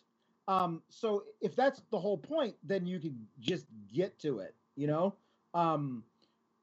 I do agree. I think that Aaliyah and Mercedes Martinez work really well together. I think they were a cool little like a wheelbarrow like cutter thing that looked pretty sick. That's great. Catanzaro's fun, a lot of fun to watch. She's got that flipping kick that she did to the back of Martinez's head. Caden Carter's a ball of energy. I could absolutely see her like winding up on a SmackDown or Raw and getting a fun little run there, something like that. But NXT is just so deep. I don't know where Catanzaro and Carter really fit in, except for teaming up in a match that they're obviously going to lose, which kind of sucks, but okay. And then the big deal is Rhea Ripley gets to come out and challenge and go after Robert Stone's brand. But the numbers game is too much for Rhea Ripley, which I don't love. I think she should be able to just like scream in Aaliyah's face and she should run away. I think like that's the difference in those abilities. But I'm still in on her versus Mercedes Martinez. Shotzi gets to come in and play savior. So we're going to get a tag match next week. And that's fine. It really is just, it's so crazy to me that this is what we're at with Rhea Ripley. And if you told me that back in February, I would have been like, there's absolutely no way they could possibly squander this meteoric rise of Rhea Ripley and have her be in the fourth most important women's feud in match in the show, like where she's like, again, it doesn't have to be. You could just say Mercedes Martinez says, "I want you, Rhea Ripley." You know why? Because I see a lot of young me in you, and that's a threat, and I want to squash that. And Rhea Ripley says, "Okay, you're on, Grandma. Let's go." And that's it. You don't need all this Robert Stone bullshit. You just need two badass women wanting to fight each other. All the other stuff is just noise. It's just bullshit noise. So just let Rhea Ripley and Mercedes Martinez have a great match or two or seven. Man, I could not agree with that more. Carlos, when we get that showdown between Martinez and Rhea Ripley, and I agree with you, Alex, I can't believe Ripley's in the spot she's in now. Like, she seemed like she was being skyrocketed to being the next big women's star in the company. Carlos, who do you think wins that? When that match goes down, their big, first meeting, who do you think takes the win there? For the sake of not squandering further Rhea Ripley's descent from being the champion, having the best match at WrestleMania 36 to this point, I think you kind of have to give Rhea Ripley the win. I just cannot believe, like you guys mentioned, I just can't believe the descent Rhea Ripley has had. Right after we've had Triple H say, especially, when she lost the title to Charlotte, especially with Triple H saying, "Oh, this will all make sense. All of this will make sense." And absolutely none of this makes sense. And you would think that, after Rhea Ripley beat both, Aaliyah and Robert Stone, it literally having them both tap out, you would think that would be the end of it, but no, you guys gotta drag this on. Like, fine, if you want to put this a Mercedes Martinez versus Rhea Ripley feud, fine. But we don't need any more Robert Stone into this part. I think there is a place and time for the Robert Stone brand because I think he's very, very good at what he does. But the whole point of Mercedes Martinez, of hiring Robert Stone, is that so that you don't have this kind of BS into these, into the actual wrestling part. Let Robert Stone handle the outside stuff and just have Mercedes out there and just kick ass. I think ultimately, the match between Rhea Ripley and Mercedes Martinez is going to kick ass, but, we'll see. I really have not had much faith in the booking of Rhea Ripley ever since she lost the title to Charlotte. Yeah, I think we're all on the same page there. I got another super chat. Justin Lopez, thank you very much again. You're the man. Sends another super chat, says, "I'm actually hoping Rhea wins the Battle Royal on SmackDown." I'm with anybody who thinks that Rhea Ripley should get a push. Whatever they can do to try to rebuild her, to get her even close to where she was before all this is good with me, because she checks every box you would want out of a WWE superstar. So I think she's can't miss. They just need to get back on track with her. The main event of NXT was the last match. Of course, the main event was the last match. We had Kushida, Cameron Grimes, and the returning Velveteen Dream. So Cameron Grimes gets the win here. But of course, the big story, big story being Cameron Grimes winning. But on top of that, Velveteen Dream's big return. Alex, what did you think about the return of Dream just in general? And then, how do you think he came off in this match? And then, of course, there was some stuff after the match as well. I was standing watching the show, waiting to see who the big return was, or debut, or whatever, crossover from Raw or SmackDown, whatever they were going to do, just to see who that was, so I could run upstairs and kiss my daughter goodnight. And as soon as I saw it was Dream, I was like, all right, I'm out. And I was upstairs, and I came back down, and it was the commercial. I didn't even stick around to watch the thing, because Really? Like, I mean, we're doing this thing where we're now obligated because of the way that they've decided to handle it. We're obligated to have to watch Matt Riddle do stuff on Fridays, and that's oogie. It doesn't. I don't know what happened, and neither do you, but it doesn't feel good to like be positioned in a place where let's root for this. Hey, it's the happy stoner guy with no shoes. Let's root for him. Like, do I have to? I'd rather not. And this thing with Dream, like, he is an alleged pedophile. Like, I don't know what happened, and neither do you, but a lot of the stuff out there is not great.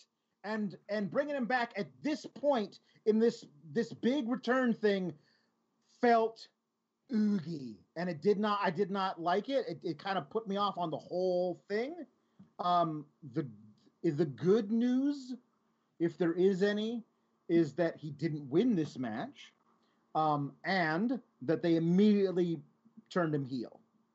So we're not obligated to root for him. We're supposed to dislike this guy, and that's good. Like, he came out with, I guess, the reverse Hogan. Like, he had blonde chin hair, as opposed to the blonde mustache. And they had the Velvet Jones hair, like nice and silky and brushed back.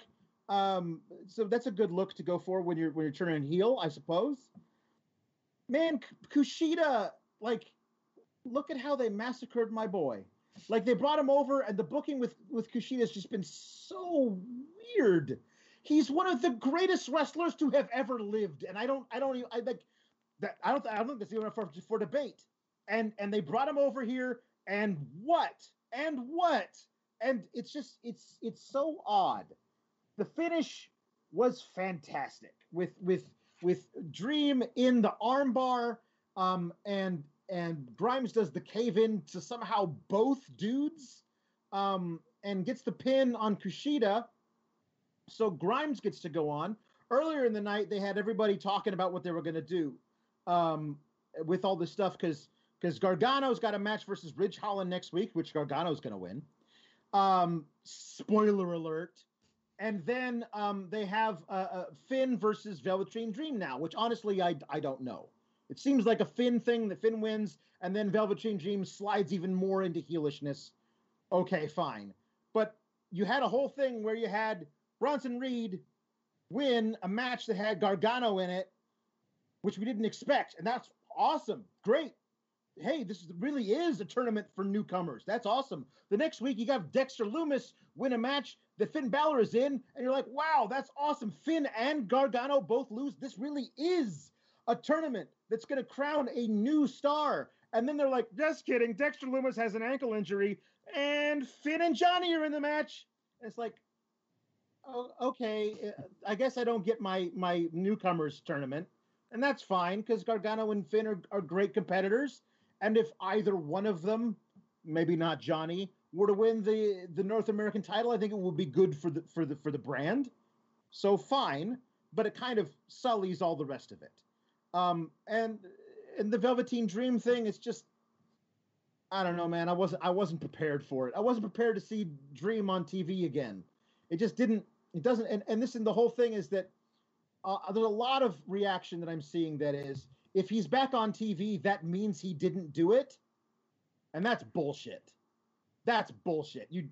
I'm sorry. If you have that point of view, you need to really check yourself, because that's just not true. Like, it means they decided to not do anything about it. And that's a big difference. So we'll see what they're doing with Dream, but I was not pleased to see him on my TV tonight. Yeah, I know you weren't alone in those thoughts. I was actually watching the show with a friend of mine who was over here. Buddy comes over that watches AEW and NXT with me every week, and he kind of said the same kind of stuff, to be honest. Like, while we were watching the show, he felt kind of uncomfortable seeing him come out and stuff. And yeah, so we'll see where that all goes. Cameron Grimes getting the win is huge for Grimes, although his hat is incredibly stupid. I think you guys probably hear that a lot on Wednesdays here, but yep. his hat, I think, is very stupid. But Carlos, you got any thoughts on this one, man? What do you think about Velveteen's return, and what do you think about Cameron Grimes getting the win here as we kind of wrap this up? Before I discuss really quickly about Cameron Grimes and Velveteen Dream, remember when Kushida, one of the greatest IWGP Junior Heavyweights champions in history, one of the greatest junior heavyweight wrestlers in history, in my opinion, first signed to WWE, and we all thought this was going to be a massive get. Pepperidge Farm remembers. I mean, this run has been a bit of a waste. And I hate saying that, but like Kushida hasn't really done anything to show for in his entire run in WWE, and it's sad. About Velveteen Dream, look, I don't know what happened. I'm not going to comment any further than I don't know what happened. Stuff is being said, stuff is being thrown around. All I know is when I first saw Velveteen Dream back on TV, like Alex, I too felt a little icky, a little unsure and uncomfortable over this. And I was the same way when Sammy Guevara returned. I wasn't sure about seeing him on my TV screen so relatively soon after everything that happened. But as far as Cameron Grimes winning, look, this is a guy who, despite kind of being in that position where he'll occasionally get the fluke win over a guy who is clearly his superior, he'll just be around, lose every so often against better guys. And I would have loved to see Kushida. I think the match would have been a lot better with Kushida in it. The way I look at it is like Cameron Grimes is just going to be a body in that ladder match. I mean, like, I don't know about you guys. I really don't see much of a scenario in which Cameron Grimes wins the North American title. And I get it. You technically don't have to have him pin anyone or submit anyone.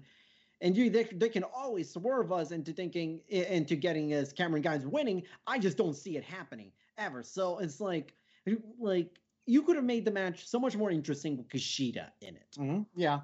I think that what I look at is it's a multi-man ladder match.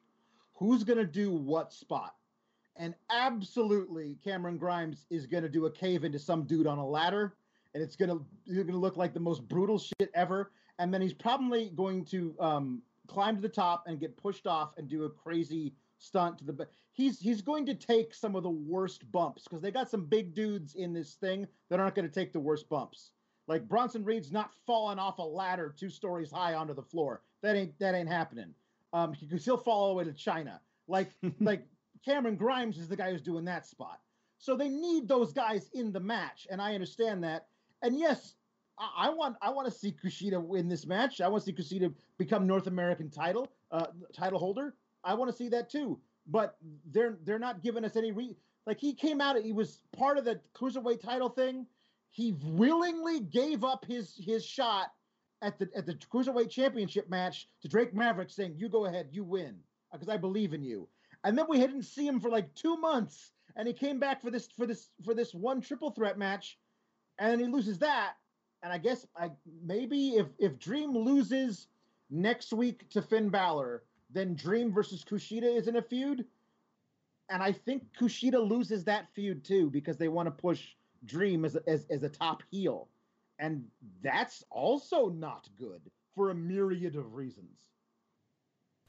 Yeah, I couldn't agree more, man. That's interesting times in NXT, but I am looking forward to that ladder match. I was there live in I think it was New Orleans when they had that ladder match to crown the first North American champion. And that match was incredible. And that was on the same show as Gargano and Ciampa. And I think that like both matches stood like neck and neck as like some of the best wrestling I've ever seen live. So I have high expectations for these ladder matches. And I think, they're putting the right people in there to deliver something really good. So yeah, I'm really interested to see what happens. Well, guys, we made it. We made it to the end of the show. Thank you to everybody who's been joining us in the chat, everyone who's been watching. And I take full responsibility for the audio issues we were having throughout the show. I think we got them nailed down there towards the middle, but thank you all for sticking around, and thank you, Alex and Carlos, for sticking with me as well throughout that. We figured it out on the fly, so thanks, guys. Before we get out of here, starting with you, Alex, please let everyone know where they can find you, follow you, all that good stuff. You can follow me at Alex Sourgraps on the Twitter. I do Sourgraps on Fightful Select on the lowest tier of Fightful Select. So for $5 a month, if the only thing that you do is listen to Sourgraps twice a week, you're paying like 82 cents an episode. It's a steal at twice the price. Carlos, what about you? What you got going on, man? Well, you can find me on Twitter at Carlos360. I got my own YouTube channel. If you're into boxing, I got my YouTube channel where I post interviews and podcasts about boxing at Carlos Toro Media. And I will post the occasional wrestling interview. Just very recently, I spoke to Rocky Romero, and we talked about exploding barbed wire matches and him wanting to do one with Jon Moxley. Good deal, man. Good deal. If you want to follow me, my Twitter is FightTalk_. That's FIGHTTALK_. I, along with Alex, do a podcast on Fightful Select. So, like he was saying, that's the great thing about Fightful Select is you spend very little money, and even if you're doing it just to get exclusive content, if you're doing it to get news, whatever podcasts, I'd say it all the time. I think Alex's show is worth the price of Fightful Select on its own. So then once you have that, everything beyond that is just a bonus. And I mean, for those of us who are part of Fightful Select and subscribe, we actually had some news ahead of time about NXT and some stuff that was maybe happening before it even happened and stuff. So, I honestly think that's a great thing to be a part of Fightful Select, being a part of it with you, Alex, being a part of the Fightful family along with you, Carlos, as well. And that is the most direct way that you can support Fightful is by subscribing at Fightful Select. I promise everybody, we will have the audio issues 100% completely fixed by the next episode, and we will see you next time. You guys have a good one, and I'll see you next week. Bye. When you need mealtime inspiration, it's worth shopping Kroger, where you'll find over 30,000 mouth-watering choices that excite your inner foodie. And no matter what tasty choice you make, you'll enjoy our everyday low prices, plus extra ways to save, like digital coupons worth over $600 each week. You can also save up to $1 off per gallon at the pump with fuel points. More savings and more inspiring flavors make shopping Kroger worth it every time. Kroger, fresh for everyone. Fuel restrictions apply.